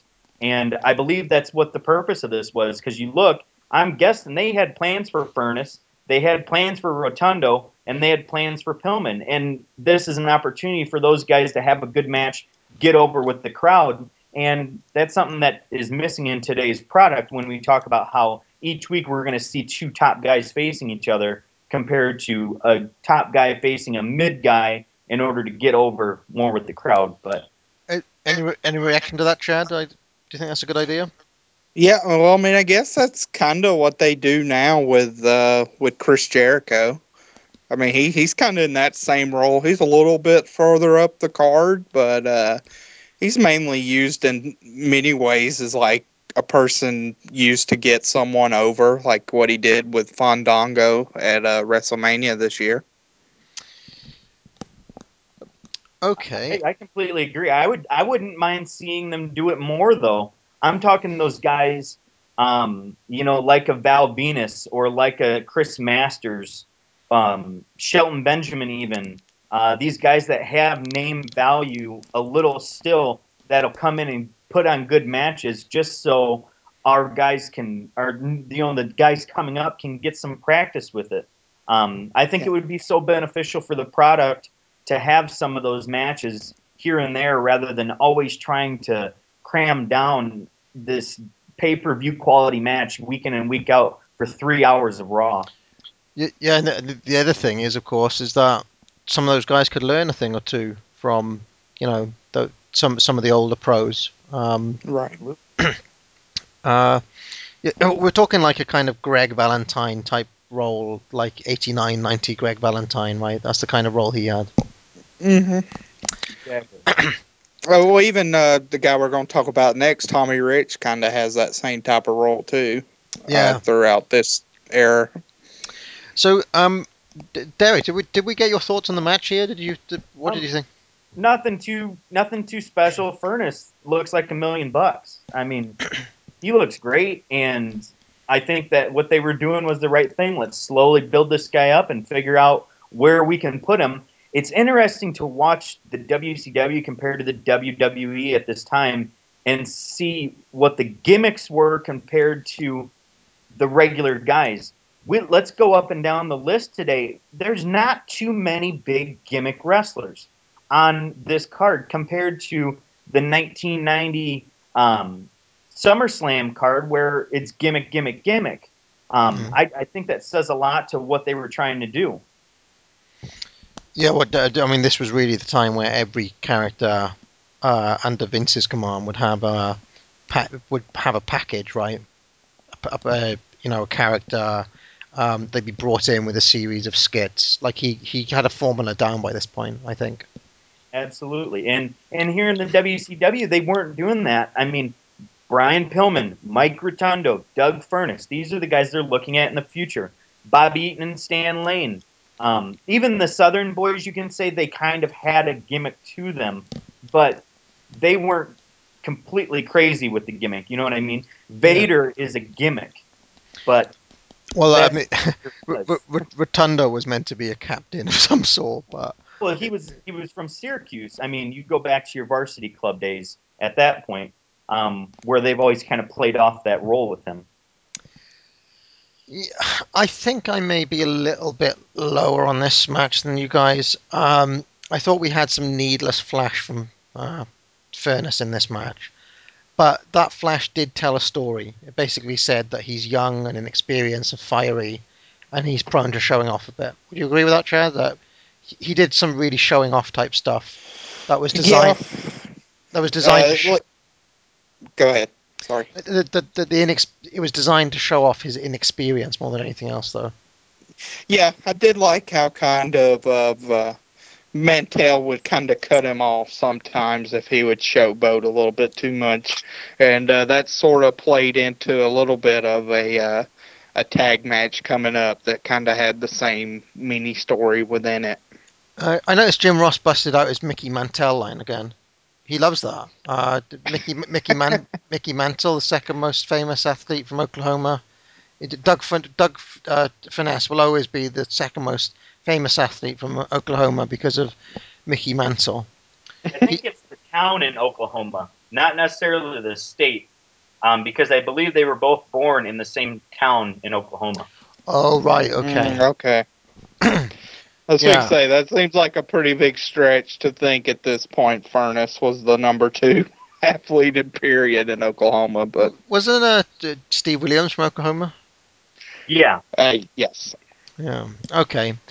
So I noticed that Mantell's arm work, Dutch Mantell, no, not Mickey Mantle. Dutch Mantell's arm work got a few boring chants. Do you notice that? Yeah, this is a very interesting crowd overall that I'm sure we'll talk about as we get into more of the later matches. And I do want to say, I'm sorry, I misspoke. I thought Furness did get the power slam to win, but it's actually kind of like a belly-to-belly suplex that he pins him with here. It was a belly-to-belly, you know. I should add, some of those boring chants were coming from me. I thought this was in the back doing it too. I thought this was a pretty awkward match, actually. There was really no chemistry between these two. There was a horrible moment where Mantell just stopped and waited for near the finish. He just stopped and waited for Furness to come over and grab him. It was awful. So I thought this was actively bad, in my view. And, well, Meltzer went a star and a half. That's too high. Chad? I'd probably be about right around there. Probably star and a half for me. I go like half a star if I had to go. So I can, but I just don't understand. So you like the Sheik match? Yeah. There was, the Sheik match was 6 minutes. We got 3 different suplexes. Well, we had the belly-to-belly here, and a nice drop kick, and some other suplexes. But there was real awkwardness here. Whereas, at least Rotundo and Sheik were reasonably smooth. Okay, fair enough, Sheik was blown up, but there was nothing was botched really. Nothing was missed badly timed. They hit their spots. A woman offered him an ice cream. What more do you want? Whereas a lot more. But in this match, there was really moments of awkwardness. I thought yeah. that bit where Furness did his flippy thing over the thing, and he landed on his feet, and then that wouldn't have got a very good. If he was doing that in gymnastics, he would have got a low grade from the judges. Oh, wait a minute. I'd like to see Sheik attempt to do that for starters. Well, he knows his limitations. Oh, okay. All right, let's get on. All right, not a lot of consensus between us on this show so far. Now, one of the more interesting matches that we'll ever see, Harley Race in 1990, wearing his crown, his King Harley crown trunks. Oh dear. And this is talked up as two great former champions. The 7-time world champion Harley Race and the 2-week 1981 champion Tommy Rich. And it is mentioned that Rich has lost 28 pounds since coming back to WCW, and he is looking pretty trim. Yeah. He looks better. So, well, I guess, Derek, I'll go to you first. I think it's interesting that later on in the show, Jim Ross alludes to title changes at the beginning of a decade, and he alludes to the infamous match in which the NWA screws Harley Race out of the title and gives it to Tommy Rich for his little half a cup of coffee, if you will. And obviously, this is the first time that we've seen a heel go over. I love Race. I do think he looks amazing in a mustache. I'll admit that. But for the most part, this is, again, a pretty basic match. I don't see the point in this one as much as I saw the point in the previous matches, unless it's to get Harley Race back in the good graces of the NWA. So not too much. Again, not too high of a rated match for me. Probably why it didn't make the VHS, but it serves its purpose if there is one, and hopefully that's to put Harley Race over. Chad? Yeah, I'm a pretty big fan of this match, actually. I mean, the way they sold it was as a Legends type match.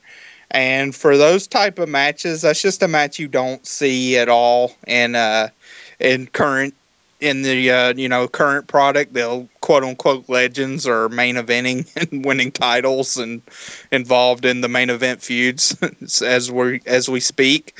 So for these kind of two guys to say, yeah, they're a little bit over the hill, but they're going to come out here and really like throw bombs at each other for 7 minutes. And Harley had a lot of viciousness. There was bumps on the floor, kind of suplexes and some hard stiff shots. So this was kind of the first one of these that WCW ran. And then we got a few more with the Slamboree Legends reunion shows coming up, but they did a lot of stuff, like a couple of tumbles to the floor where both of them went out at the same time. And then, Harley's able to reverse the high cross body from Rich off the top. He reverses the pinfall and gets the victory and really has the leg hook nicely. And Jim Ross actually calls it an upset. So I really like this match actually a lot. And Chad, if you liked it a lot, I absolutely loved it. I mean, come on. Like, first of all, look at Harley Race in 1990, right? He's had his injury that he's come back from. Hogan injured him on that Saturday Night's Main Event show. And pretty much Harley Race was done from that point. He coming in for this random show in 1990. He's very close to totally retiring, hanging up his boots. Tommy Rich has been in this kind of weird, Greg Valentine sort of role for most of 1990. And then, like, they start off at 100 miles an hour. Race just goes straight in. He hits a suplex, a pile driver, suplex out on the ramp. He takes a massive bump to the outside off a clothesline. He hits his head on the apron on his way out. We get a suplex back in from Rich. Then a belly-to-belly suplex by Race, a swinging neck breaker. Awesome. Come on, 7 minutes from these two. 100 miles an hour. This is an awesome match. I guess it really comes down to your point of view on the match and how you look at wrestling. And I'm a very, what is the purpose compared to here and now? Like, oh, this is a great match. Let's watch it. I guess I'm looking at it like, what's going to happen out of this? And I just didn't see too much happening out of the match. Now, the action is very good. There's no doubt about that, especially for guys that are beyond their primes. But you can't really shit too much on a Harley Race match. But again, my point of view is definitely different than yours. I just didn't see what's going to happen after this match tomorrow, I guess. Well, one of the things I'll say is that I think that Harley Race may be, how can I put this, one of the best, like, match in a vacuum style workers. He's got that great match against Rick Martel, Chad, that I really like as well from AWA. That one? Yeah, that's a Super Clash too. Yeah, and again, that's just a match in a vacuum. It's going nowhere. Race is it's a one-night show. And I just think that Race is a great worker for that sort of occasion. This wasn't working an angle. It wasn't going to go anywhere. It's just one match to pop a crowd on one show. And I thought for that, it was awesome. I do understand the point that booking wise, it's not doing anything, but I'm a big fan of this. Meltzer gives it 2.25. Very stingy in my book. What do you say, Chad? And quick correction, I get the Super Clashes mixed up. It's Wrestle Rock 86. It's the one in the Metrodome. Yeah. It's the match versus Martel. But when I watched this match with my 1990 watching footage, I had it ranked at 2.75 stars. And it was the 172nd ranked match in 1990, if you're interested in that sort of thing. And I'd be right around there, too. Maybe you might could convince me to bump it up to 3, because I enjoyed it a good bit. And actually, Race has a match with Larry Sabisco, kind of the last AWA match, really, of any relevance. It's from August 27th. And that match is pretty good, too. Like, I had that match ranked at 3 stars for the year. So, yeah, it's kind of these two, really the two last Harley Races matches of any note for a legendary Hall of Fame career. To Derek, I'm guessing you're lower than, say if Chad was about 3 stars, you'd go lower than that. Yeah, I'd probably go with maybe 2.25. Simply because of the story aspect to it. That's what makes me a fan. Man, you guys are nuts. I'm going to go much higher. 3.5, say, something like that. I really thought it was awesome. It's one of my favorite, like, just for a match in a vacuum and, like, quality versus expectation. This was really good, I thought. So, there we go. I'm prepared to be the ridiculously high vote on that. Gordon Solie now is with Paulie Dangerously, and Mark Callis. Paulie cuts a very shouty, ranty promo.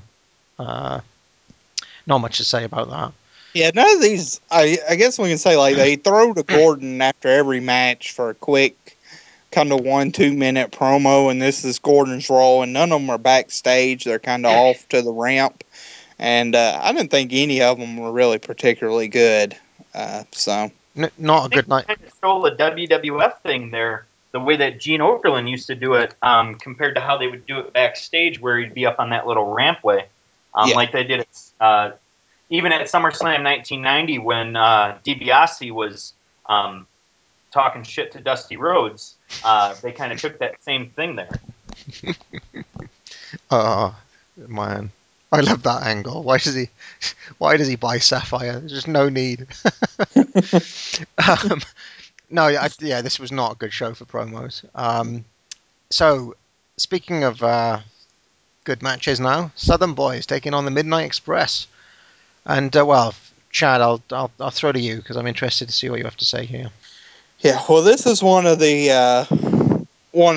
I guess, if you know your WCW history, if you know your kind of pay-per-view WCW stuff, you're aware of this match and its reputation, and deservedly so, because when you want to talk about kind of Southern heel wrestling type matches, I think this is one of the ones you can point to as the apex of the style, where you have a very unique and good structure, a really kind of fun finish with the heels going over at the end, and then just a lot of great stuff kind of consumed within the match, where the kung fu sequence between Lane and Tracy Smothers, which I absolutely adore.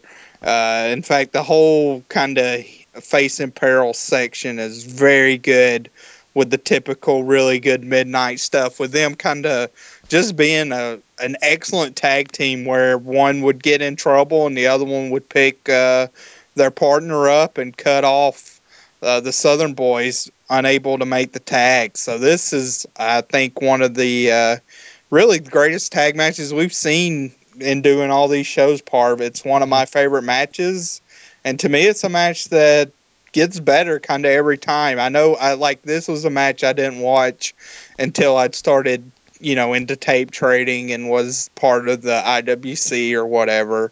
And when I watched it the first time, I was like, yeah, that was very good. But I don't know. I mean, some people would call this like one of the best WCW matches of the 90s or of all time. And I was like, I'm not willing to go that far.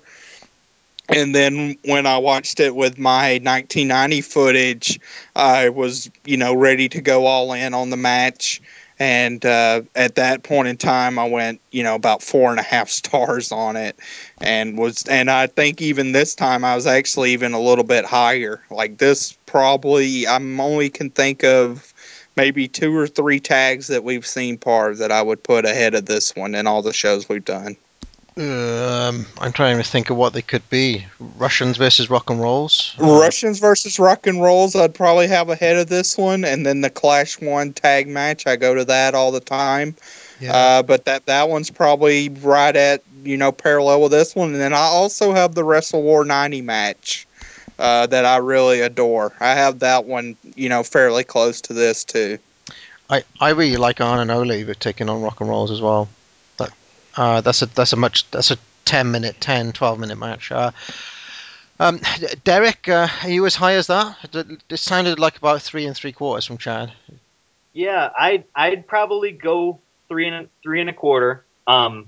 And to me, my favorite tag team matches, my 3 favorite are coming up. 2 of them at Halloween Havoc, and then 1 of them at Starrcade.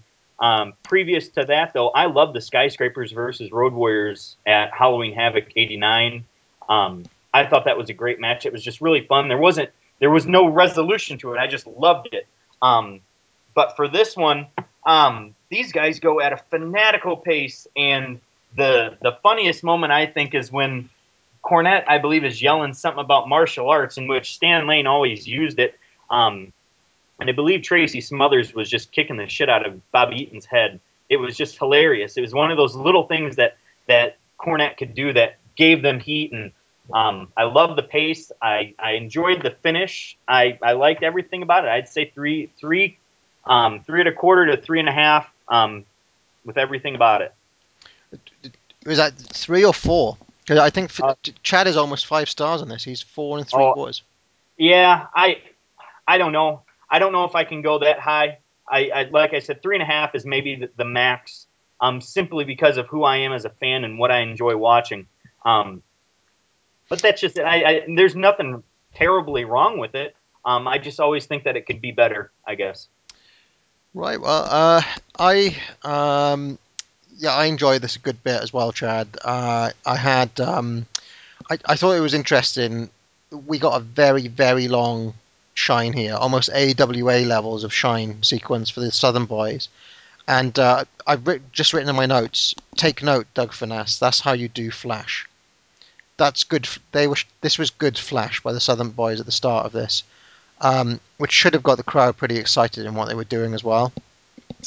And then when the Midnights take over, must be about 8 to 10 minutes in when the Midnights take over. How cool is their offense during that stretch? I mean, Smothers is our face in peril. Awesome backbreaker from Eaton where he holds Smothers over the knee, and then he hits the Alabama Jam. We get the Savat kick from Lane, swinging neck breaker. I mean, can you think of any teams that are better at working a heat segment than these two? They're so good.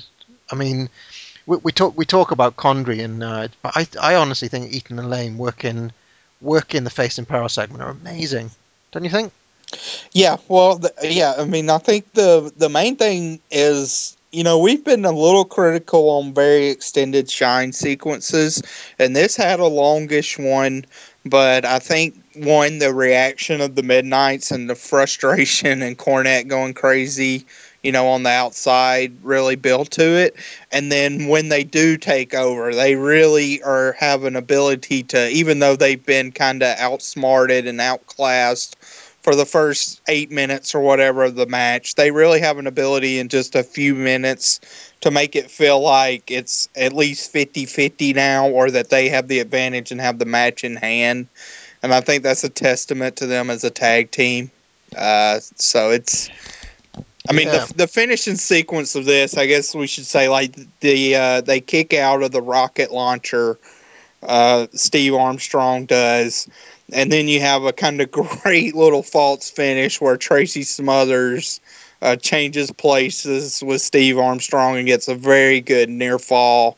And then the final is Lane's on the outside, hits Smothers with the big kick to the back of the head, and then Eaton rolls him up for the 1-2-3. So a really kind of fanatical pace right at the very end of the finish. Yeah, I mean, Lane busted out a butterfly suplex. How many times have you seen him do that? I don't think I've ever seen him. But I love this finish, Chad, because after when the Midnights hit the rocket launcher, I just thought, oh, that's it then. I thought it was going to be, and I genuinely kind of popped. I had a little mark out moment where they kicked out. I couldn't believe it. So it was a very exciting finish. And then Eaton got the small package for the 3. Great match. I'd probably go as high as you, Chad. About 3 and 3. 4 and Meltzer went 4 3/4 for this. Yeah. And he instantly said, match of the year candidate. And my view is that that's not far off. About 4 3/4. I can't think of many better tag matches that we've seen. I'm a bigger fan of the Final Conflict, as you know. Mm-hmm. So I'd put that up there, but this is as good as any of them that we've seen. I probably have the Fantastics Midnight's Clash 1. Is it Clash 1 match? Yeah, that's the 10-minute kind of brawl. Probably the best match of those two teams. I think the Fantastics are marginally better opponents than the Southern Boys, but Crockett Cup '86 with Fantastics and the Sheepherders. oh no, that did we watch that match? No, that's Watts. Yeah. But that's Mid South, right? You guys categorize the Crockett Cup as a watch show? Oh, the Crockett Cup match. And yeah, I wouldn't put that match personally in the level of this one. I don't recall that being. It doesn't stand out in my mind as being. Yeah, I know it's one of the matches just talked about, but no, I have in my mind that there's that. Wasn't there a match where Flair and Arn tagged up once that we really liked as well, Chad, on the TV footage? I don't think. I mean, I would say the biggest candidates to this are Final Conflict and the Wrestle War '90 tag, and then the Clash 1 tag title match with Luger and Wyndham versus Arn and Tully. I would think those are probably your contenders for both of us. I of course like Fantastics and Gilbert and Simmons too, right? Right. That's not quite. It's not quite as good as this match. Okay, so Big Van Vader makes his debut now. He walks out in his big. How do you describe it? Like his samurai kind of Vader suit thing? Yeah, well, it's just his kind of headdress mask, which is kind of metal looking, and then he's able to make the steam come out of it on command. And he kind of like does this. He walks up and down the ramp and kind of hulks up for the crowd a little bit. Yeah. And I've just wrote in my. He's taking on the Z Man, the Z Man, Tom Zenk. And I just written on my notes, I hope he just kills Zenk here. I hope he kills him. So, Derek, any thoughts on our first look at Vader here? I've always been a Vader fan. I thought this was a great way to bring him in because of that formula that we talked about a little bit ago. Let's bring in a new guy and put them over somebody that the fans know. And the fans knew who Tom Zink was. They liked the Z-Man. He was a formidable competitor. But when you bring in Vader to just murder him, it puts Vader through the roof. And that's what worked with this guy. And this is the beginning of what would be, in my opinion, a Hall of Fame career in WCW before he even gets to the WWE and does his run there. Chad? Yeah, this is a guy that will pretty much dominate the next 5 years of footage that we watch, Parv, and he's wearing his mask here. We should note that Vader wears the mask throughout the whole match, and Mhm. as far as the squash match, it's a good way to get him over with the crowd. I thought he looked really good, and he finishes off with a big splash that he gets huge air on. So for a squash match to introduce Vader, I thought this fit the bill. I had the impression that the crowd were just stunned here. They couldn't believe how awesome this guy was. Yeah. They seemed like they were stunned into silence, didn't you think? Well, it's likely that a lot have not seen him, because even when he came in AWA in 1986, that's right when business was on the decline, and I don't really know what their syndication reach was either. So it's definitely possible that probably most of the crowd had never seen, Vader on TV or especially live. What do you think of Derek's point there? Hall of Fame career, Vader? As far as WCW or as far as overall, like Wrestling Observer? Well, both. WCW, absolutely. He's probably, I think you can make a case for Vader as a top 10 WCW person of all time. Wrestling Observer, I'd probably say yes also. Taking into account wise, does New Japan Yeah, stuff? yeah. You'd have to take into account all his Japan stuff and then the whole package. But great worker, has a ton of great matches, a ton of different great matches where he's working big. He's slugfest, shoot style matches, some kind of garbage style brawls. I mean, we'll see coming up a boatload of great Vader matches just confined in his WCW run. Speaking of Vader in '90, that Hanson Vader match where the eye pops out, that is brutal. Have you seen that? Oh, God. Yeah, that's from February. So yeah, I mean, Vader in 1990, like that's one of the things with the more watching I've done. Like I kind of just assumed, like I knew Vader when I first started watching WCW in late 1991. Like I knew Vader, but he was in the Chamber of Horrors match, and then of course we get to his championship run, and I feel like he kind of just came on the scene in 1992. But as I've come back and watched like his 1990 stuff, where he has a really good match with Choshu in August of that year that I liked a ton, and he has two Hanson matches actually in 1990, and I liked all of them a pretty good bit. And then his matches with Hashimoto from 1989, 1990, and even if you go back to 1986, the great Leon White Stan Hansen match from AWA, he was very good very early. Yeah.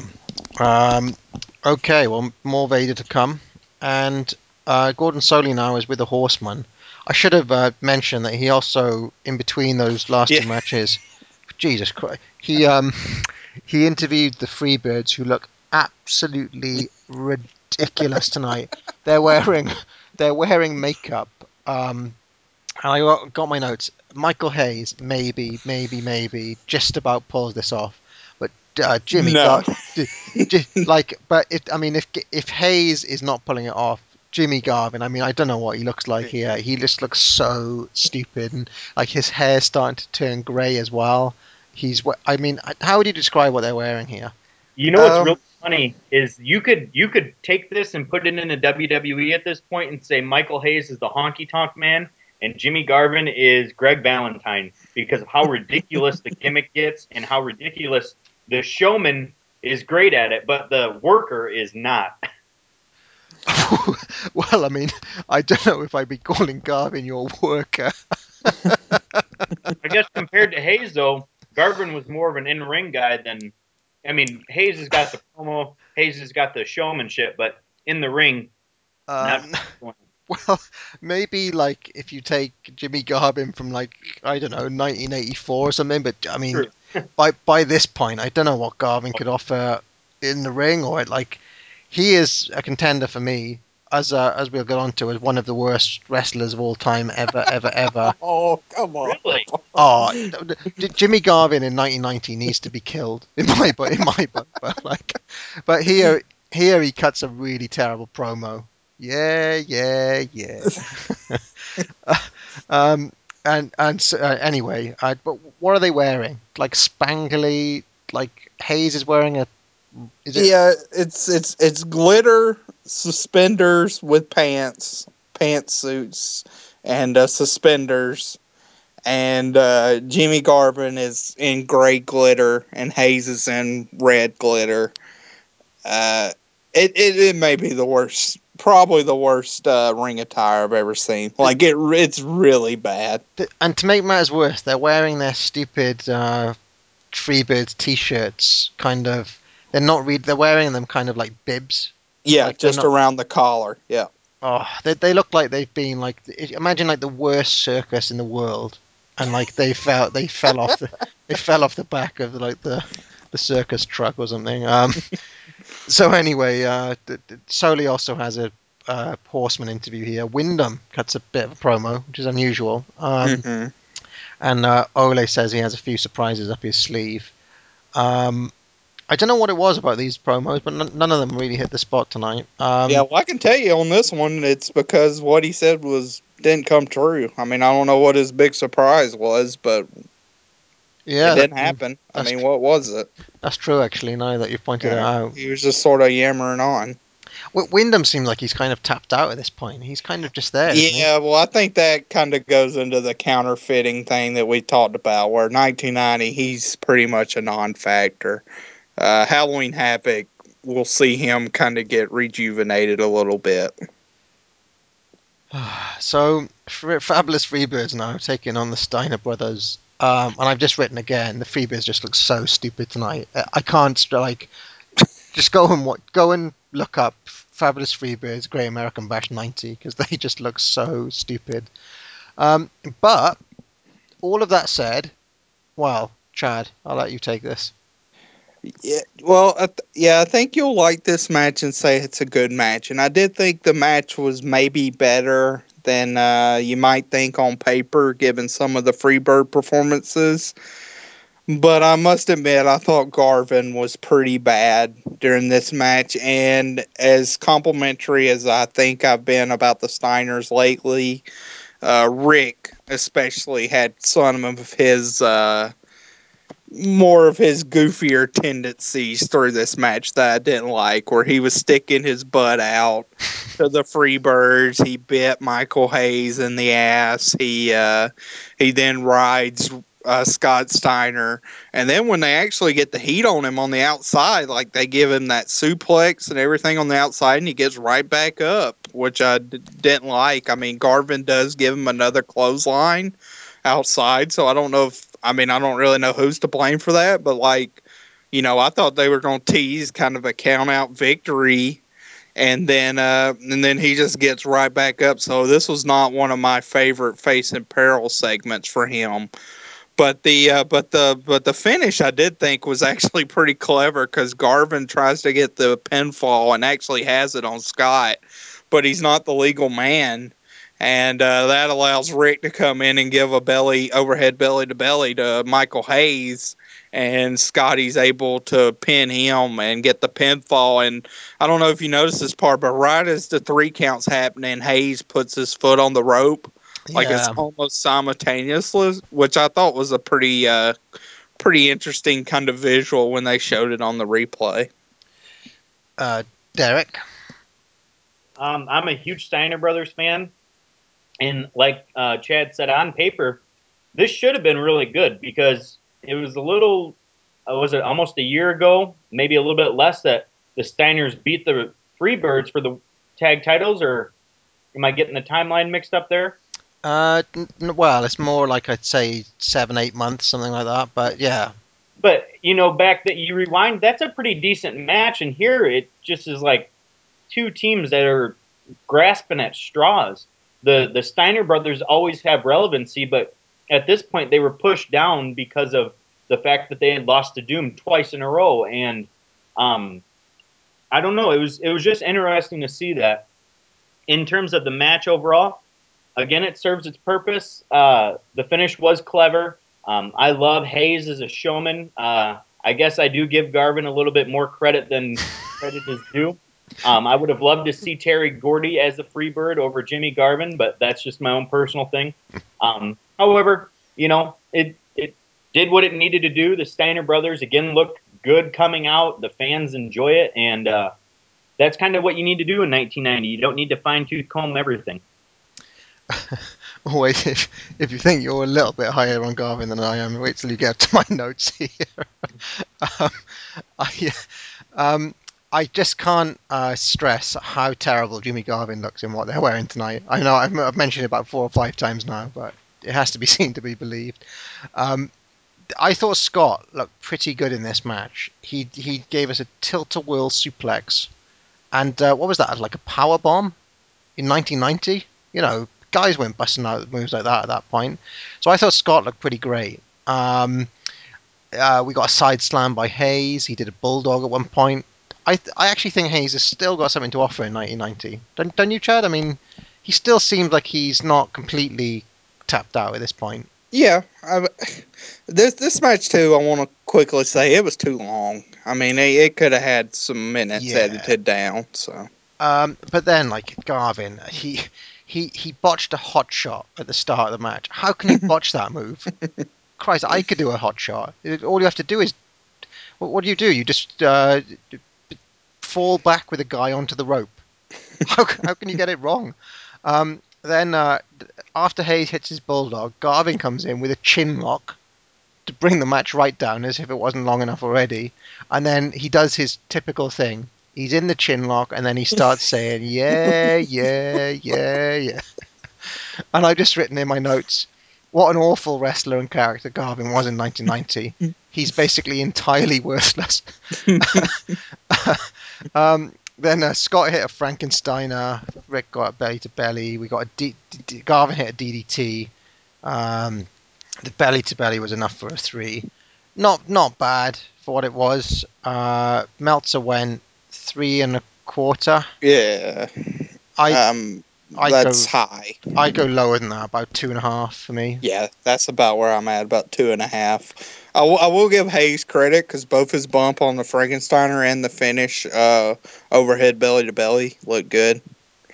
Derek, 2.5, about right? Yeah, I'd say that, and maybe 2 1/4, but simply because of how ridiculous they look, I guess. I can't stress this enough, though. Jimmy Garvin is absolutely atrocious. He's one of the worst. I swear, he's one of the worst. Him in 1990, I can't think and he's on the same card as El Gigante. Don't forget, and I still think that he may be the worst worker we see. Oh. Speaking of El Gigante, he's tagging up with the fellow dudes with attitude here, JYD and Paul Orndorff, and they're taking on Arn Anderson, Barry Windham, and Sid. So, when Sid is one of the biggest workhorses in a match, what are you going to do? El Gigante, is he wearing a t-shirt tonight? Yeah. He was wearing like a little tank top thing. Now, just before I hand over to you guys, the one thing I noted in this match, I was on the floor laughing when El Gigante went to punch Arn Anderson during this match, and his face is absolutely priceless. It's one of the funniest things I've seen in some time. Do you know the moment I'm talking about? Yes. I've actually used the screen cap from that shot where Arn Anderson's back up into the ropes, both arms down, and looking at El Gigante, and I've used that on the Territory Wars. Can you send me that shot? I think that might be the front cover of this week's show, Chad. I just love that. I love that visual. I will look for it, and it will be en route soon. So what did you make of this poor Paul Orndorff? He's gonna have to pull. He's having to put in a shift here. But what did you make of this, Chad? Well, this is. I mean, what can you say? I mean, I wasn't expecting a masterpiece, and you didn't get it. I think this is pretty much spells the end of the dudes with attitude. You get Horseman kind of bumping around, Orndorff doing what he can. JYD, I think, does look better here than in the Clash match, but he's certainly, not looking like a world beater or anything. Wyndham's still having to kind of go towards him to get the headbutts on the floor where he's feeding him. In fact, Ross actually says like he's trying to get the headbutt, so he's not even calling that it happened. And then you get just a completely crap finish where the Horsemen get DQ'd. El Gigante, I don't think legally got tagged into this match. I may be wrong, but I don't think he did. And the crowd really turns on our fellow Argentinian at the end, where he just sort of sends everybody over the rope, and they have to fly over, and that's all he does. He kind of pie faces all three members of the Horsemen, and they retreat, and the crowd starts booing him pretty bad. So it doesn't look good for El Gigante. Another moment, though, I did like was Randy Anderson actually like climbing the ropes to raise El Gigante's hand for the victory. Like, I thought that was a decent touch. Derek, any thoughts? Okay, don't make fun of me, guys, but I am a huge El Gigante mark. I loved it when he came out, and him and Flair. This is in '91, I believe, but him and Flair have a couple week feud on Saturday night or one of the shows. Then I thought it was great. I just really enjoyed El Gigante. He was a terrible worker. Don't get me wrong, absolutely horrid. But as a showcase, he was pretty fun. This match is the complete opposite of what we were talking about earlier. You have the dudes with attitudes. One of them cannot wrestle at all. Another one of them used to be able to halfway wrestle, but no longer can and is very overweight. And then you have a third who can wrestle a little bit, but not very much. And it's like we're pushing new stars, but these guys were not good and way past the time in which they could have been premier baby faces. So I love this group of the Horsemen, though. I mean, Sid Vicious and Barry Windham and Arn Anderson are great. I enjoy it. I love 6-man tags. But overall, this match didn't have too much going on. It's kind of a letdown when you watch it because you're hoping for more, and that they just can't give you anything more than what they have. Do you think that a pair of heels or the three heels have been asked to stooge more ever in a match than Arn especially? I mean, his stooging is an overdrive here. Like all the El Gigante has to do is so much as look at one of the Horsemen, and they're kind of cowering in the corner, making faces. I mean, this is kind of like so cartoony, over the top stooging from them. But what else can they do? I mean, he can't even throw a punch. This guy, he can't like the most he does in this match, I think, is threaten to throw a punch, right? And that's where we get the Arn facials. Mm-hmm. Orndorff might as well have been tagging with two vegetables here. He was just. One thing, the one interesting thing, and we should have mentioned it before. This Baltimore crowd is weird. I say weird. They're not behaving well here. We get a big "We Want Sid" chant during the match. So Sid is even getting face heat now with a Horseman. Sid's one of those guys who always gets face heat when he's a heel, all the way through his career, as we've talked about before. He did it in '89. He's getting face heat again here. He has it in '92. He has it against Shawn in '96. Always gets the face heat. Earlier on, did you spot them chanting "Michael Hayes is a bitch" during the Freebirds match, Chad?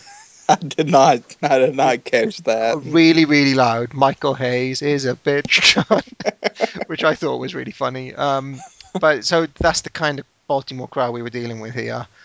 Yeah, this was abysmal, but I was entertained by the stooging going on, and I thought this was testament to what I was saying last week, Chad, about El Gigante. Despite the fact that he's 7 foot, he's got no star presence at all, and Sid, despite being a smaller guy, seemed like the star in this match. You know, he seemed like the bigger presence. Would you agree with that? Well, I think just at the end of this, it was pretty. It was everyone was pretty aware that El Gigante, even now, we'd heard about this guy for almost 6 months by this point, and he still is not ready to be in the ring, because like I said, he doesn't get tagged in.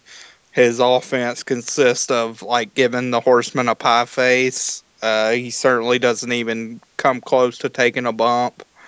So I mean, the writing's on the wall, I think, by this point.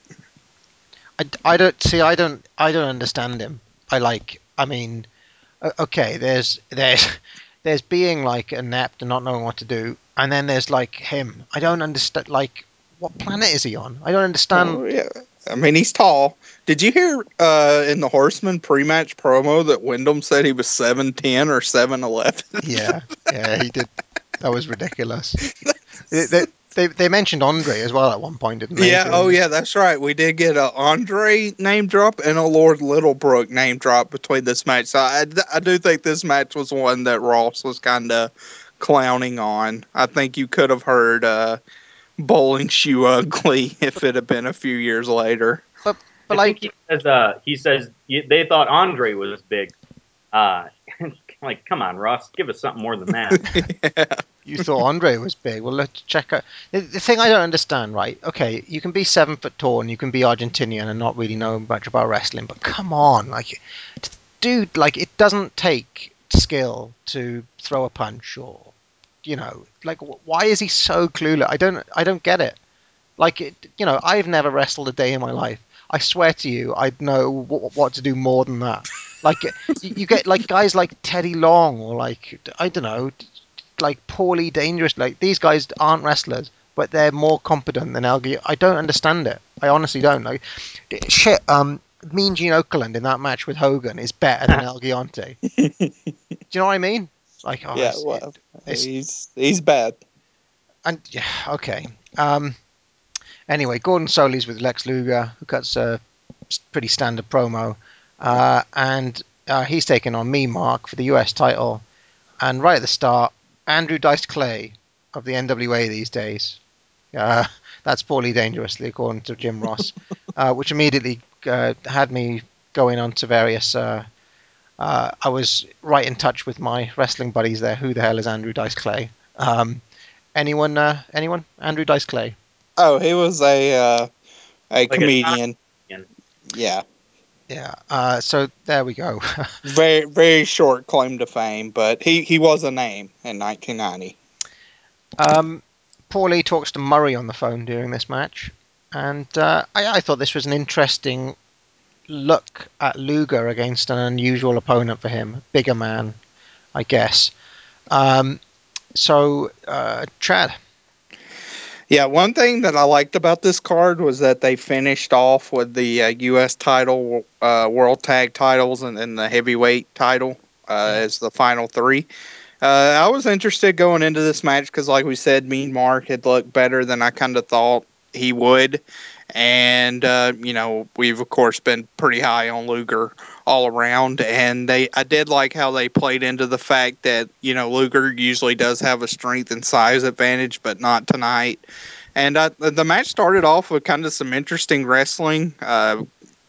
Taker actually did like a leg crossover. It was kind of like Hulk Hogan in Japan type mat wrestling that you don't expect him to bust out, and then he does. Some kind of arm work and stuff like that. But there was a couple of moments where Taker looked a little lost, like he completely whiffs on a punch at one point.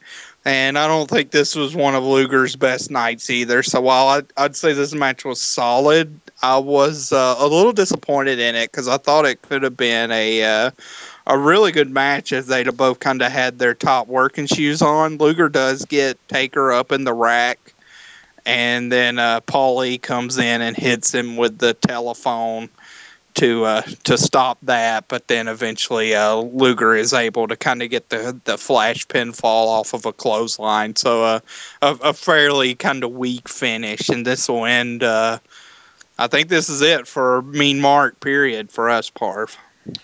Right. Well, I wonder what he goes on to do now. Yeah, who knows?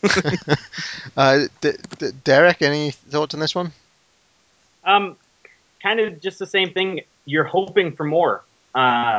This match leaves you like, wait a second, is this over? Is this it? And I'd even say Luger is a guy that's in transition at this point, and we'll see that over the next couple months. And me and Mark, they had been building up in such a big way. I guess if the match was better, I wouldn't have been surprised to see Mark win the title, given the angle that they had going on with Paul Lee as well. But, I mean, overall, it was just kind of a letdown. Yeah, I thought it was pretty good for what it was meant to be. I'm not really expecting that much from me, Mark, Chad. I mean, we said that he's been all right. He's better than, by that, I think he's been better than I would have thought he would be at that time. And I think he's better than when he was tagging with Spivey. Was he tagging with Spivey? Yeah, Spivey, right? Yeah, and I'm glad you brought up his name because I mean I know it's in the future, but I mean just for me, like knowing the type of match that Luger has with Spivey in Wrestle War '91, I think that kind of hurts this match a little bit because I think that's like a really great Luger performance, and I think Spivey was worse than Mean Mark based on what we've seen, and that match is a good bit better than this one, I think. Meltzer goes 3 stars. Oh, damn. Yeah, I'd be around like 2.25 for me. Wow. Derek, about the same? Yeah, I'd be in the same spot. Like I said, I just left it being let down. And, the funny thing is in the preview show, they show Mark coming off the top rope, and they really show, like, his athleticism. And I just didn't get to see that much of it. So I gave it, I'd probably go the same as Meltzer here, 3. And coming back to the booking point of view, Derek, which I know you're strong on, I actually think Luger really needed this win at this point. He just spent the entire year chasing Flair and failing yet again. He's still the US champ. He needs a big win now at this point, just to say Luger's still a world class wrestler. And I know he's still kind of like, I guess this choker tag was starting to stick with him, and Sting was the guy they were going with. Right. But to keep Luger strong, he and Mean Mark had been built up pretty well at this point. So, and what really can you expect out of these two? I don't like. I like the fact that the crowd were really with Luger here, and those big clotheslines. There are 3 big clotheslines, and the crowd popped for every single one of them. So I enjoyed that. I Okay. guess in WCW's defense, they made me believe that Luger could lose because of what they had been doing. And that's why I said, me and Mark had a very good build coming into this match. I mean, he was looking very strong, and it's surprising to see them let go of him so easily in what it sounds like. So, yeah. Mm-hmm. Yeah, it is a bit unusual that they'd let him go at this point, but I haven't read the upcoming Observer, so maybe Meltzer will have a bit more detail on how exactly that went. Like, did the WF poach him, or did Jim Herd just let him go? Or Ole Anderson, did he just let him go? I don't know yet. Okay, so this is an unusual matchup that we haven't seen before. Rock and Roll Express taking on Doom for the world titles. And Jim Ross on Teddy Long at the start of this match. His mouth is so big he could whisper into his own ear. Which I will be using at work. Yeah, Jim Ross busts out some pretty good lines on these shows, doesn't he? Yeah, that one was a great line. His mouth is so big he could whisper into his own ear. He's talking about the peanut head. Derek, Doom taking on the Rock and Rolls. I am a very big Doom fan, and I'm a very small Rock and Roll Express fan. I have never found any value in Richard Morton. I believe that he is, so to speak, my Jimmy Garvin to you. I can't stand him. I can't stand the Rock and Roll Express. I didn't care for this match.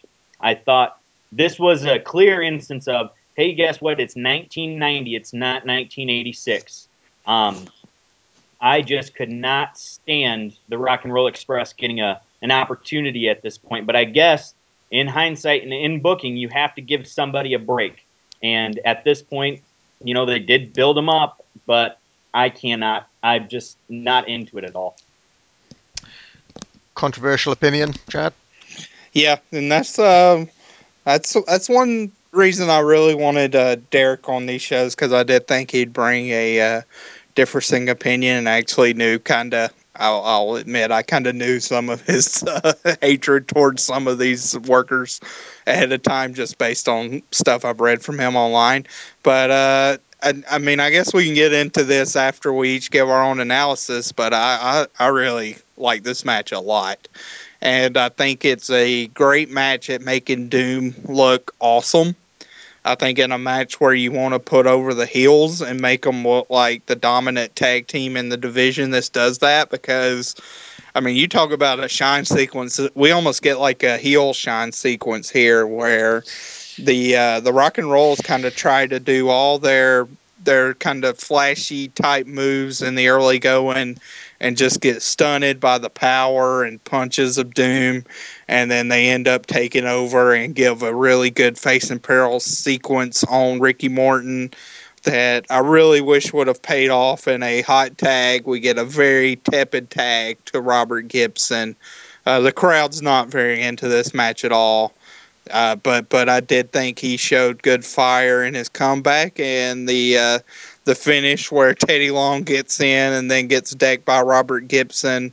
But I guess it was Butch Reed comes off the top rope with the shoulder block and lays him out with it to get the relatively clean pinfall for Doom, and a dominant win for them. I thought was very good. Now, Chad, I'll agree with you on everything that you just said. I think that the match did have that purpose. I just can't stand the Midnight Express or Rock and Roll Express.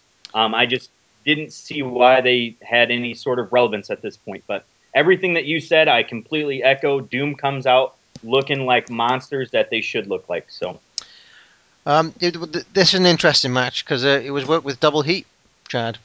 So you've got two face and peril sequence, like basically where the shine would be. Gibson had a face and peril sequence, and then where the face and peril sequence would be, Morton had his face and peril sequence. So it was basically Doom just decking. Like, when I looked at this match on paper, I thought, well, hopefully this is about 15 minutes of Doom kicking the shit out of the Rock and Rolls using their full arsenal of power moves, and it played out exactly as I hoped.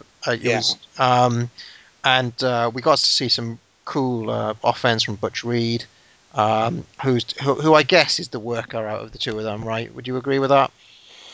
Well, they're actually at a kind of weird point where, I mean, Butch Reed had not been. He seemed like he was really on the decline, and then Doom sort of rejuvenated him, and Ron Simmons was kind of still green, but sort of coming into his own.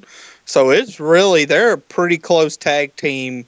And this is something I talked about with Charles on the Tag Team Summit I did on the Place to Be podcast, but I think they're a tag team that it's really tough kind of to decide who's the better member of the team. I think they're really equal to me. Yeah, but I mean, if you look at what each guy does, it's Reed busting out the neck breakers and the really the big bombs, I guess. Who hits the shoulder block off the top rope? Is that Reed? That as was well? Reed. That's That was Reed. Reed. Yeah. That's Reed as well. But Simmons has got an amazing clothesline, hasn't he? Mm-hmm. Hits a mean clothesline. Yeah, so I really enjoyed this match as well. The crowd did not pop for the Rock and Rolls at all, No. which kind of hurt the match. And we did talk about this a bit last night, Chad, just between the two of us. But do you think this is an example of a crowd kind of being in the wrong? This is something that myself and Johnny talked about on the Titans of Wrestling show that is yet to air. Um, uh, is it possible for a crowd to be in the wrong, inverted commas, do you think? Yeah, I mean, I think you can always have a weird crowd. I mean, I think you get into. I understand the argument that, like, you're wrestling for this crowd, but when you go to pay per view, this went out on worldwide pay per view, so it went beyond that. It went beyond just the 10,000 people in Baltimore. And, if you based everything on certain crowd reactions, I mean, let me take the 1996 main event, for an example. If you want to base something, Survivor Series, if you want to base something on a crowd reaction, then you build your whole company around Sid. Because, you know, he had that massive pop, was massively over with the MSG crowd. I do think, like, trying to get a crowd reaction is one objective of a match with wrestling. But I do think there's certain instances where a crowd has been unfair to a match, has been wrong, has been weird, whatever you want to call it.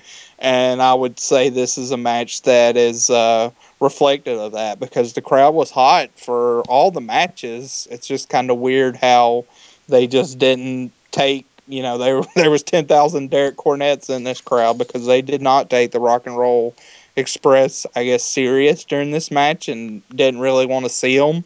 And as a result, the hot tag was, I mean, it got almost zero reaction.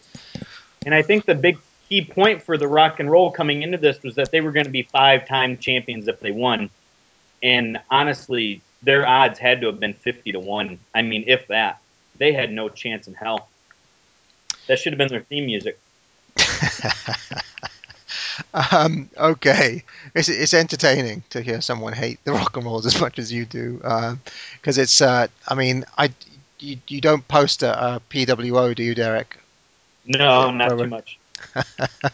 Yeah, there are some people there who think that Ricky Morton is one of the greatest workers ever. So it's interesting to to hear someone so down on the guy. He's very good at getting his ass whooped. I'll give him that. I mean, when you see Ricky Morton get beat up, you know that he's given everything he's got, and he's a very good person in that role. I will give him that credit. Outside of watching him get his ass beat by somebody, I have nothing to open my eyes to. So yeah, I mean, if you're a listener to both Where the Big Boys Play and Titans of Wrestling, I guess you could do an interesting kind of mix and match. You could take that bit of me and Johnny talking about it, and hear Johnny's thoughts and hold them right up to what Chad just said, to see the kind of black and white of that particular, the two extreme viewpoints, I guess. That's not to say, Chad, that you don't think the crowd heat doesn't matter, right? But that sometimes a crowd can be weird or wrong or shit on a match wrongfully in some way, right? I just think if you're going to base whether a match was successful or not, or quote unquote good or not, based on crowd heat, you just get out, you know, a decibel meter and hold it up to the television and see what the reading is. And, you know, I mean, if it's over 120 decimals, then okay, yep, that was a great match. I mean, I don't think any, you know, with what we try to do, where we analyze and really kind of dig into the structure of the matches, that's, you know, a successful approach to take. Yeah, and I mean, the thing I've tried to say to Johnny is that by that barometer, JYD is a great worker. Sid, as you mentioned, is a great worker. Ivan Putski, you know, super over guy, terrible worker. You know, so it's kind of anybody who's really over is great, right? The other weird thing is like a guy like Sting, okay, always over, right? Always really over with the live crowd. Yet we've seen that it doesn't necessarily translate into box office. It's weird, that, isn't it? Yeah, you kind of see that a little bit with Daniel Bryan currently in the WWE. I mean, he's insanely over with the fans that are there, but there hasn't been any empirical evidence yet with his run that, you know, more fans are coming to the arena or watching him on TV. The fans that are there and watching him are very passionate about him, but they're, you know, it's not an approach where they're telling their friends and their friends are telling their friends and so forth. Yeah, and I mean, if you just want to go by pops though, pops and crowd reaction, I mean, shit. Look at Virgil in 1991. Was there anybody more over in 1991 than Virgil? And like, do you know what I mean? It's like, I don't know. There's definitely something. I will return to this debate one day because I think there are interesting points of view on both sides, but that there are so many times where, like, I don't know. I'd imagine that there'd be shows where Jim Duggan probably got the loudest pop of the night. You know? Absolutely. Or like, also, say Jim Duggan consistently gets good pops. If you watch those pay-per-views and things that he's on, even on television, he's over. I mean, if we're playing the numbers game or the crowd decibel game, Jim Duggan is up there. Right. Yeah, there's something. I don't know if you can put a 1-to-1 equation between overness and drawing for a start, which is one assumption I think that can easily be made. And I don't think you can say anybody who gets a good reaction is a great worker. You know, there's numerous guys that we could point to. You know, I mean, Mick Foley had that ongoing thing where he'd get the cheap pop just by saying the name of the town as an ongoing kind of in joke during the Monday Night Wars. Do you remember that? Yep. I mean, that just shows how easy it is to get a pop, right? I mean, it's Yep. it's not rocket science to get you know, it's not that hard to get a big reaction, is what I'm saying. If you know which buttons to press, I guess. Well, I'm not going to go too in depth. Some people know I actually have been a pro wrestler. I wrestled in Minnesota and Wisconsin for about 4 or 5 years. I got to wrestle out in Utah, and I was a very good heel because I could consistently get heat. And then I would watch people wrestle and go out there and yell at a little kid, and that was their way of getting over. And it's so pathetic to watch that because that's not how you're supposed to get people to not like you. Right. And there's something to be said about being able to get a reaction from a crowd. And I was doing it so well that they ended up starting cheering for me. And I mean, I was a fucking nasty person, and I would scream at people's faces about how pathetic their life was and how you shouldn't even be in the ring with me. And people started cheering for it, and they wanted to see more. And there's something to be said about that. Does that mean I'm a good wrestler? Does that mean I'm a draw? Does that mean I'm over? There's a lot that goes into it. Sure. Okay. Any final thoughts on this, Chad, or shall we move on? Do you reckon? I think we can move on. Okay. And so main event. Oh no. First of all, Ric Flair gives an empty arena interview, which was a little bit unusual. This is usually saved for pretty serious moments in wrestling when you have the empty arena interview. A little bit unusual, but like most of the promos on the show, nothing memorable. Would you agree? Yeah, I'd agree with that. Is this the to be the man you got to beat the man promo? Yeah. Yeah. Just I kind of feel that Flair's a little bit been tapped out in 1990, Chad. Like he hasn't really been bringing his. It's almost like Flair by the numbers at this point. Well, the first few months he's really good, and then you can definitely see when Hurd comes in, he loses a lot of kind of wind in his sails once he was asked to become Spartacus or whatever. Right, but he's still got the long hair here. But it's like I don't know. He seems a bit dead behind the Yeah, well, eyes. that was phase one where he had the hair and the ponytail, actually, a little bit. And So main event time. Ric Flair taking on Sting. Is for the NWA World Heavyweight Title. Sting is the challenger. And one of the stipulations for this match is that Ole Anderson is going to be handcuffed to El Gigante for the duration of the match. Now, I've got a big note here. Okay. Why are the dudes at Attitude at ringside here? Do they have managers' licenses? I mean, why have they got any business out there at all? I Gorilla. believe the precedent was set to make sure that the Horsemen could not interfere because of what happened at the previous 2 events and even how they got in the cage. The precedent was set that they will not have any influence over this contest. We will have a winner. I remember Jim Ross saying that continuously leading up to the show and on the preview show. We will have a winner. The dudes with attitudes will be out there to make sure that the Horsemen don't get involved. It's not fair, and WCW needed a Jesse Ventura in the booth pointing this out. This isn't fair. How can this be fair? There were 5 faces around ringside. One Ric Flair, Ole Anderson handcuffed to El Gigante. I mean, the odds are stacked against Flair here, aren't they? I mean, like, could anything else be set up for Sting to win the title here? I don't know. I mean, the writing is really on the wall when it comes down to it, but yeah, it's tough to say. All right, Chad.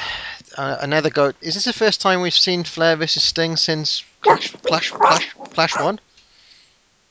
Starcade '89. Starcade '89, right? Yeah. Yeah. All right, any thoughts?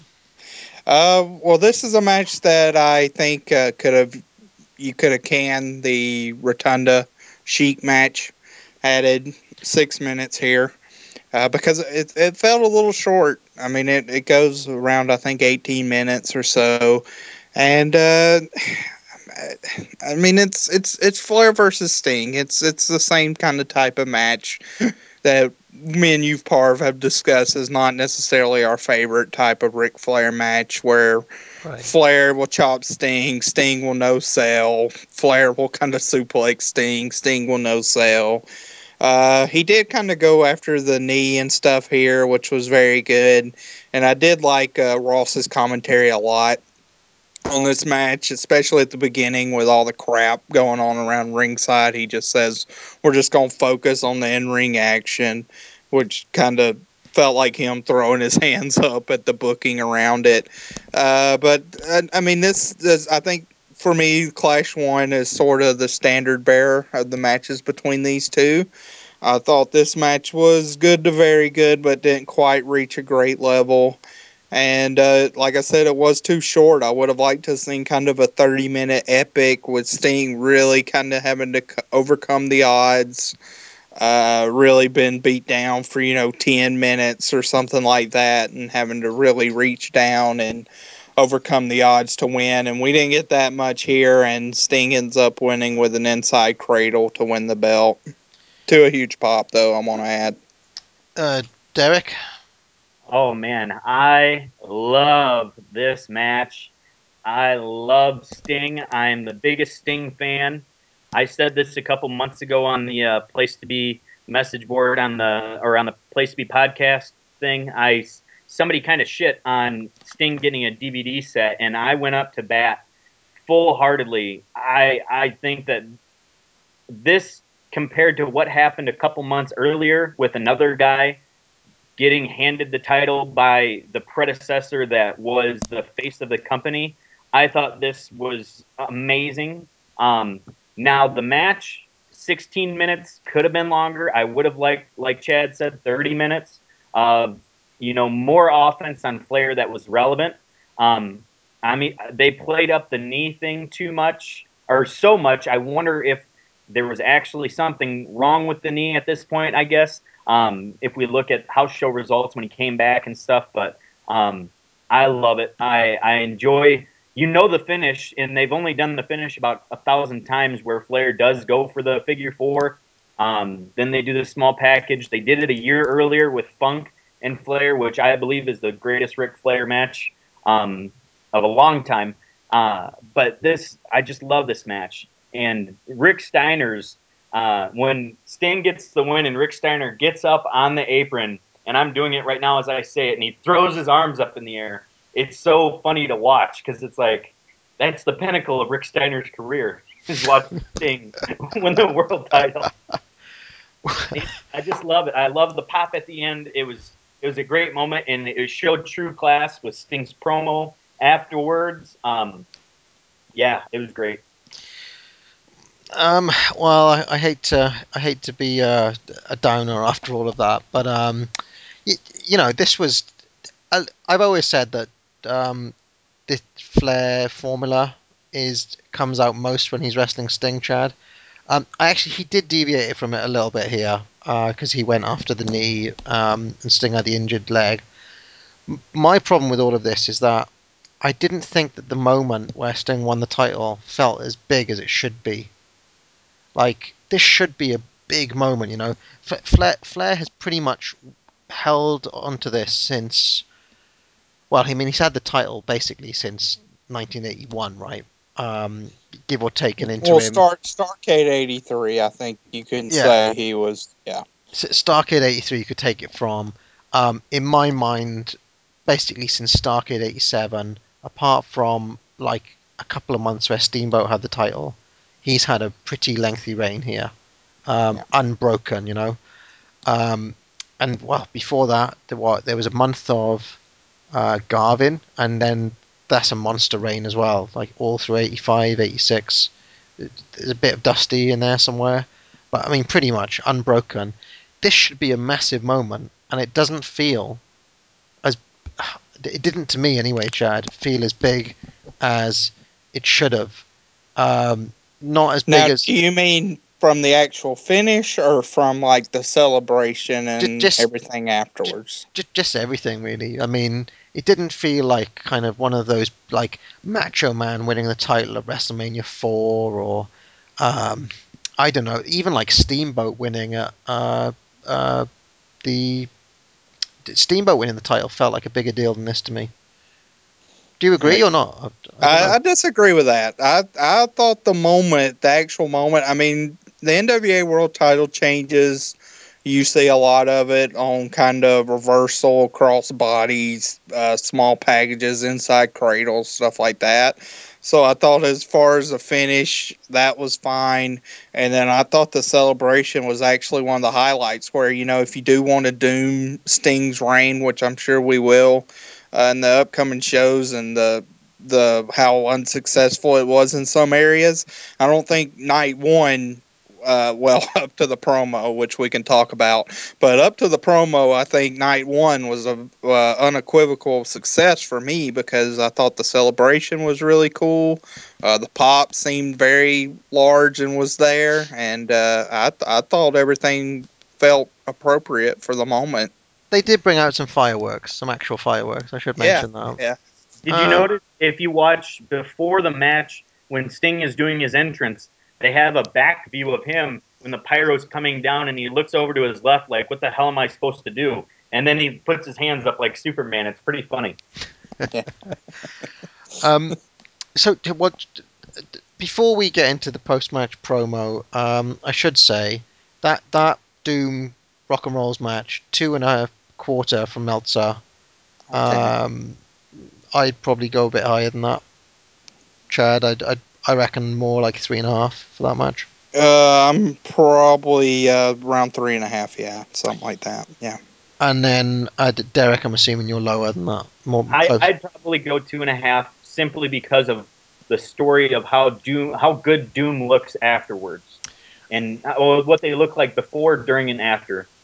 In that purpose, the Rock and Roll Express did their job. They got their asses beat and made Doom look awesome. So, good job. And then 3.75 for the main event. I'm around there. I mean, I had the match ranked at 3.5 when I watched the footage, the 1990 footage before, and the match seemed about the same when I watched it last night. So I'm about there as well, to be honest. Yeah.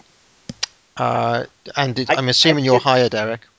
Yeah, well, I'd say going back and watching it again, and watching some of the build-up, I go 3.75, simply because of that moment, I guess, as a Sting fan through and through.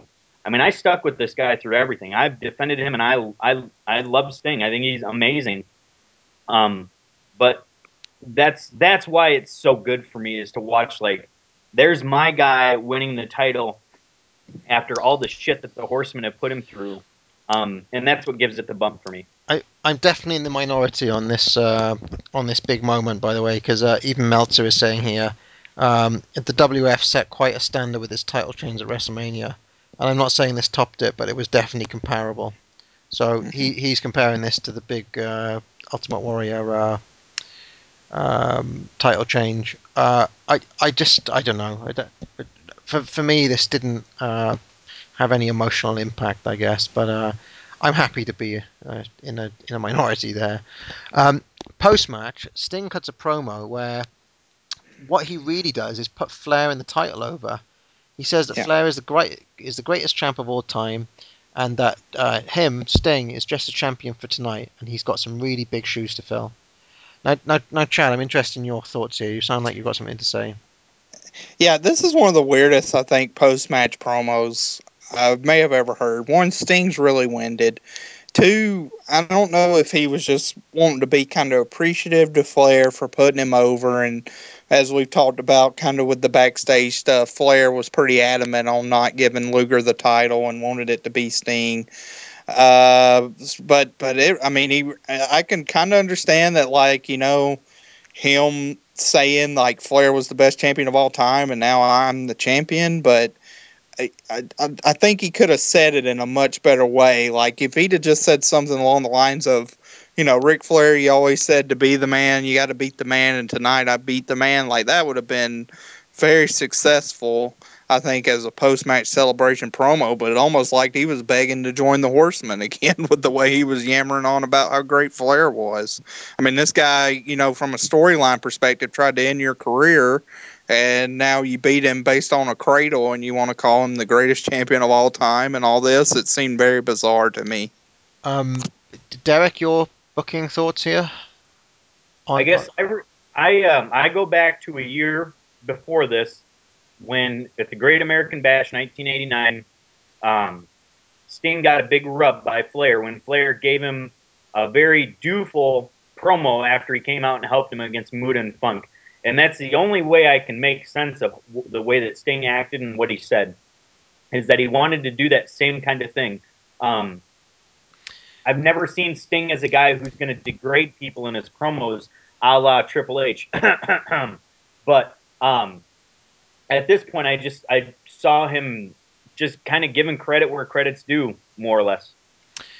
But Meltzer's take on this is really interesting. He says Sting made a speech where he really put Flair over in a huge way, which actually got some boos because it was out of character. It came off as a good move to the Flair fans, and there were many, although Sting support was probably as much or more than any Flair match I've seen in a long time. As champion, Sting is in a pressure situation for many reasons. Unlike any of the title changes over the last 9 years or so, this doesn't figure to be a short-term change. While there doesn't appear to be any plans right now, I wouldn't be surprised to see Flair win it back somewhere down the line. But if it were to happen, it would be more a short-term thing. There is a new king, and Flair's reign as number one man in the promotion is over. Unfortunately for Sting, he's following in the footsteps of someone that many feel is the greatest all-round performer in history. Right, blah blah blah blah blah. So his basic point is that Flair had to cut, Sting had to cut some promo like this because he's signaling to the fans and everybody else that this isn't your typical kind of interim champ. Like all of the other guys, with like Garvin, Steamboat, Dusty, they win the title for a month or so and they drop it back to Flair. And this is basically Sting saying, "No, this is it. I'm actually the champ now, properly the champ." Any thoughts on Meltzer's kind of take there, Chad? I disagree with that. I think he was more kissing ass to Flair. I disagree. Okay. I mean, I don't see how that builds up a rematch because Sting's putting him over. All right. So, I don't really know what I think about that. I thought that he did a good job of putting the title over, the importance of the title itself over. And I'd be interested to see what listeners think of that particular promo because it is one of the stranger ones that I can remember. Oh, all in all, though, this is a really good show. Would you agree with that? I thought, in terms of a card, 11 matches, really fun, flew by watching it, and, well, a number of matches in the 3-star plus range, and one match in particular, which is phenomenal. So, one of the better shows we've seen, Chad. Yeah, thumbs up show, definitely. And Derek is one of your favorite shows as well, right? Absolutely. I think in the previous podcast for the Place to Be, they talked about a trifecta of 3 pay-per-views in a row. Chad, is that right? Yeah. Had 3 best 3 pay-per-view run. Yeah. I know that this card overall isn't the greatest of all time, but I would totally put this in with Halloween Havoc 90 and Starrcade 1990 as 3 shows that I can always go back and watch because of how fun I remember they were when I was a kid, renting the videos, watching them over and over, and then, of course, recreating the events with my Sting and Ric Flair action figures. I just love it as a fan. Right, yeah, no, I really enjoyed it. And Chad, you were suggesting that it made me a top 3 show that we've done. Yeah, I think. I think it's up there after you get past Clash 1 and Great American Bash 1989. I think it's in the conversation with like Clash 6, Clash 4, Starrcade 85, Wrestle War 90, some of those shows. It's definitely a new contender, and it's kind of a show that people like. I don't really see people talking about Great American Bash 90 much. Like, no, it's a show that's kind of forgotten. Where I think most people, well, I would say most people know it's when Sting beats Flair, and then like I said, if you're kind of a WCW aficionado, you know about the Southern Boys tag. But other than that, not a lot of discussion. what I feel like 89 is talked up a lot, and I feel like I see even like the 91, 92 stuff talked up a lot if you move in the right circles. But some of this 90 stuff still seems a bit under the radar for me for WCW. I don't know why that is, but yeah, maybe that's just my own sense. But yeah, this is an under the radar show in my mind. Um, so let's do the end of show awards then. Match of the night for you, Derek. I'm gonna go with Sting versus Flair. I think it is, and I know that might not mesh with everybody, but I just, like I said, as a fan and as a commentator or spectator, I felt like it was the most purposeful match of the night. It had the most build, had everything that went right in it. So I know which way you're going, Chad. Yeah, Southern Boys, Midnight Express for me. Me too. Yeah, there's no question. MVP is more interesting, I guess. Derek. you got to go with Sting. He was the reason why this show was put on. Chad. I will go with for my MVP. I'm gonna actually go with somebody that I don't think will ever be MVP again, and I'm gonna go with Tracy Smothers. I thought he was really good in that tag match. Put on a good performance. Like I said, I love that kung fu sequence. Him kind of switching places with Scott Armstrong, I thought was really clever. And then his bump off of Lane's big boot at the finish, I thought was really good too. So Tracy Smothers is my MVP. And in one of the more unusual choices of all time for me, I'm going to go with Harley Race. I just thought he fucking brought it in that match. Nobody in the world expected Harley Race to come out throwing bombs like it was 1977 again. So Harley Race for me. Although anybody in that tag match would be a close second. Um, and now, Derek, if you don't know, we have an award that we give out each show called the Billy Graham Award for the worst worker on the show. So, yeah, who is the worst worker in your mind? I guess outside of Ricky Morton, yeah, I guess you got to go with Buddy Landell or the Iron Sheik. Probably Iron Sheik simply because of how out of shape he looked. Landell at least had a purpose. You think that it's between Sheik and Landell? I mean, there are some other guys I could think about. All right, so you're going to go with you're going to go with Iron Sheik, Derek? Yeah, I'm going to go with Iron Sheik as the worst. Simply, Oh, I'm going to put Jimmy Garvin up on the mantle for just a couple minutes, and that pains me. That Iron Sheik's getting he was good in that match. All right, Chad. I won't go with Iron Sheik as well. Oh God! thank you, Dad. Oh, come on. El Gigante was on this show. Out of spite to Parv. I know, in good conscience, I think I have to go with El Gigante. He didn't get a legal tag in for He this didn't work. match. He didn't do anything. I mean, I guess if you want to grade him, he's an NA because I don't know what you could say. No contact was made with anybody. But he's terrible all around. So yeah, I got to go with my boy. Yeah, and mine, worst worker in the world, 1990, Jimmy Garvin. So bad. Yeah. He had a good clothesline on the outside, though. Yeah, that DDT as well. To be fair to him, Yeah, that's more than come on, Gigante. for the makeup and the kit alone. I mean, God, he was wearing a red glittery clown's outfit. Terrible. All right, so do we our new feature, Chad? Question for the listeners. What did we ask them last time? What was the worst big time main event on a major show? What was a match that was worse than Flair versus JYD? So let me see here.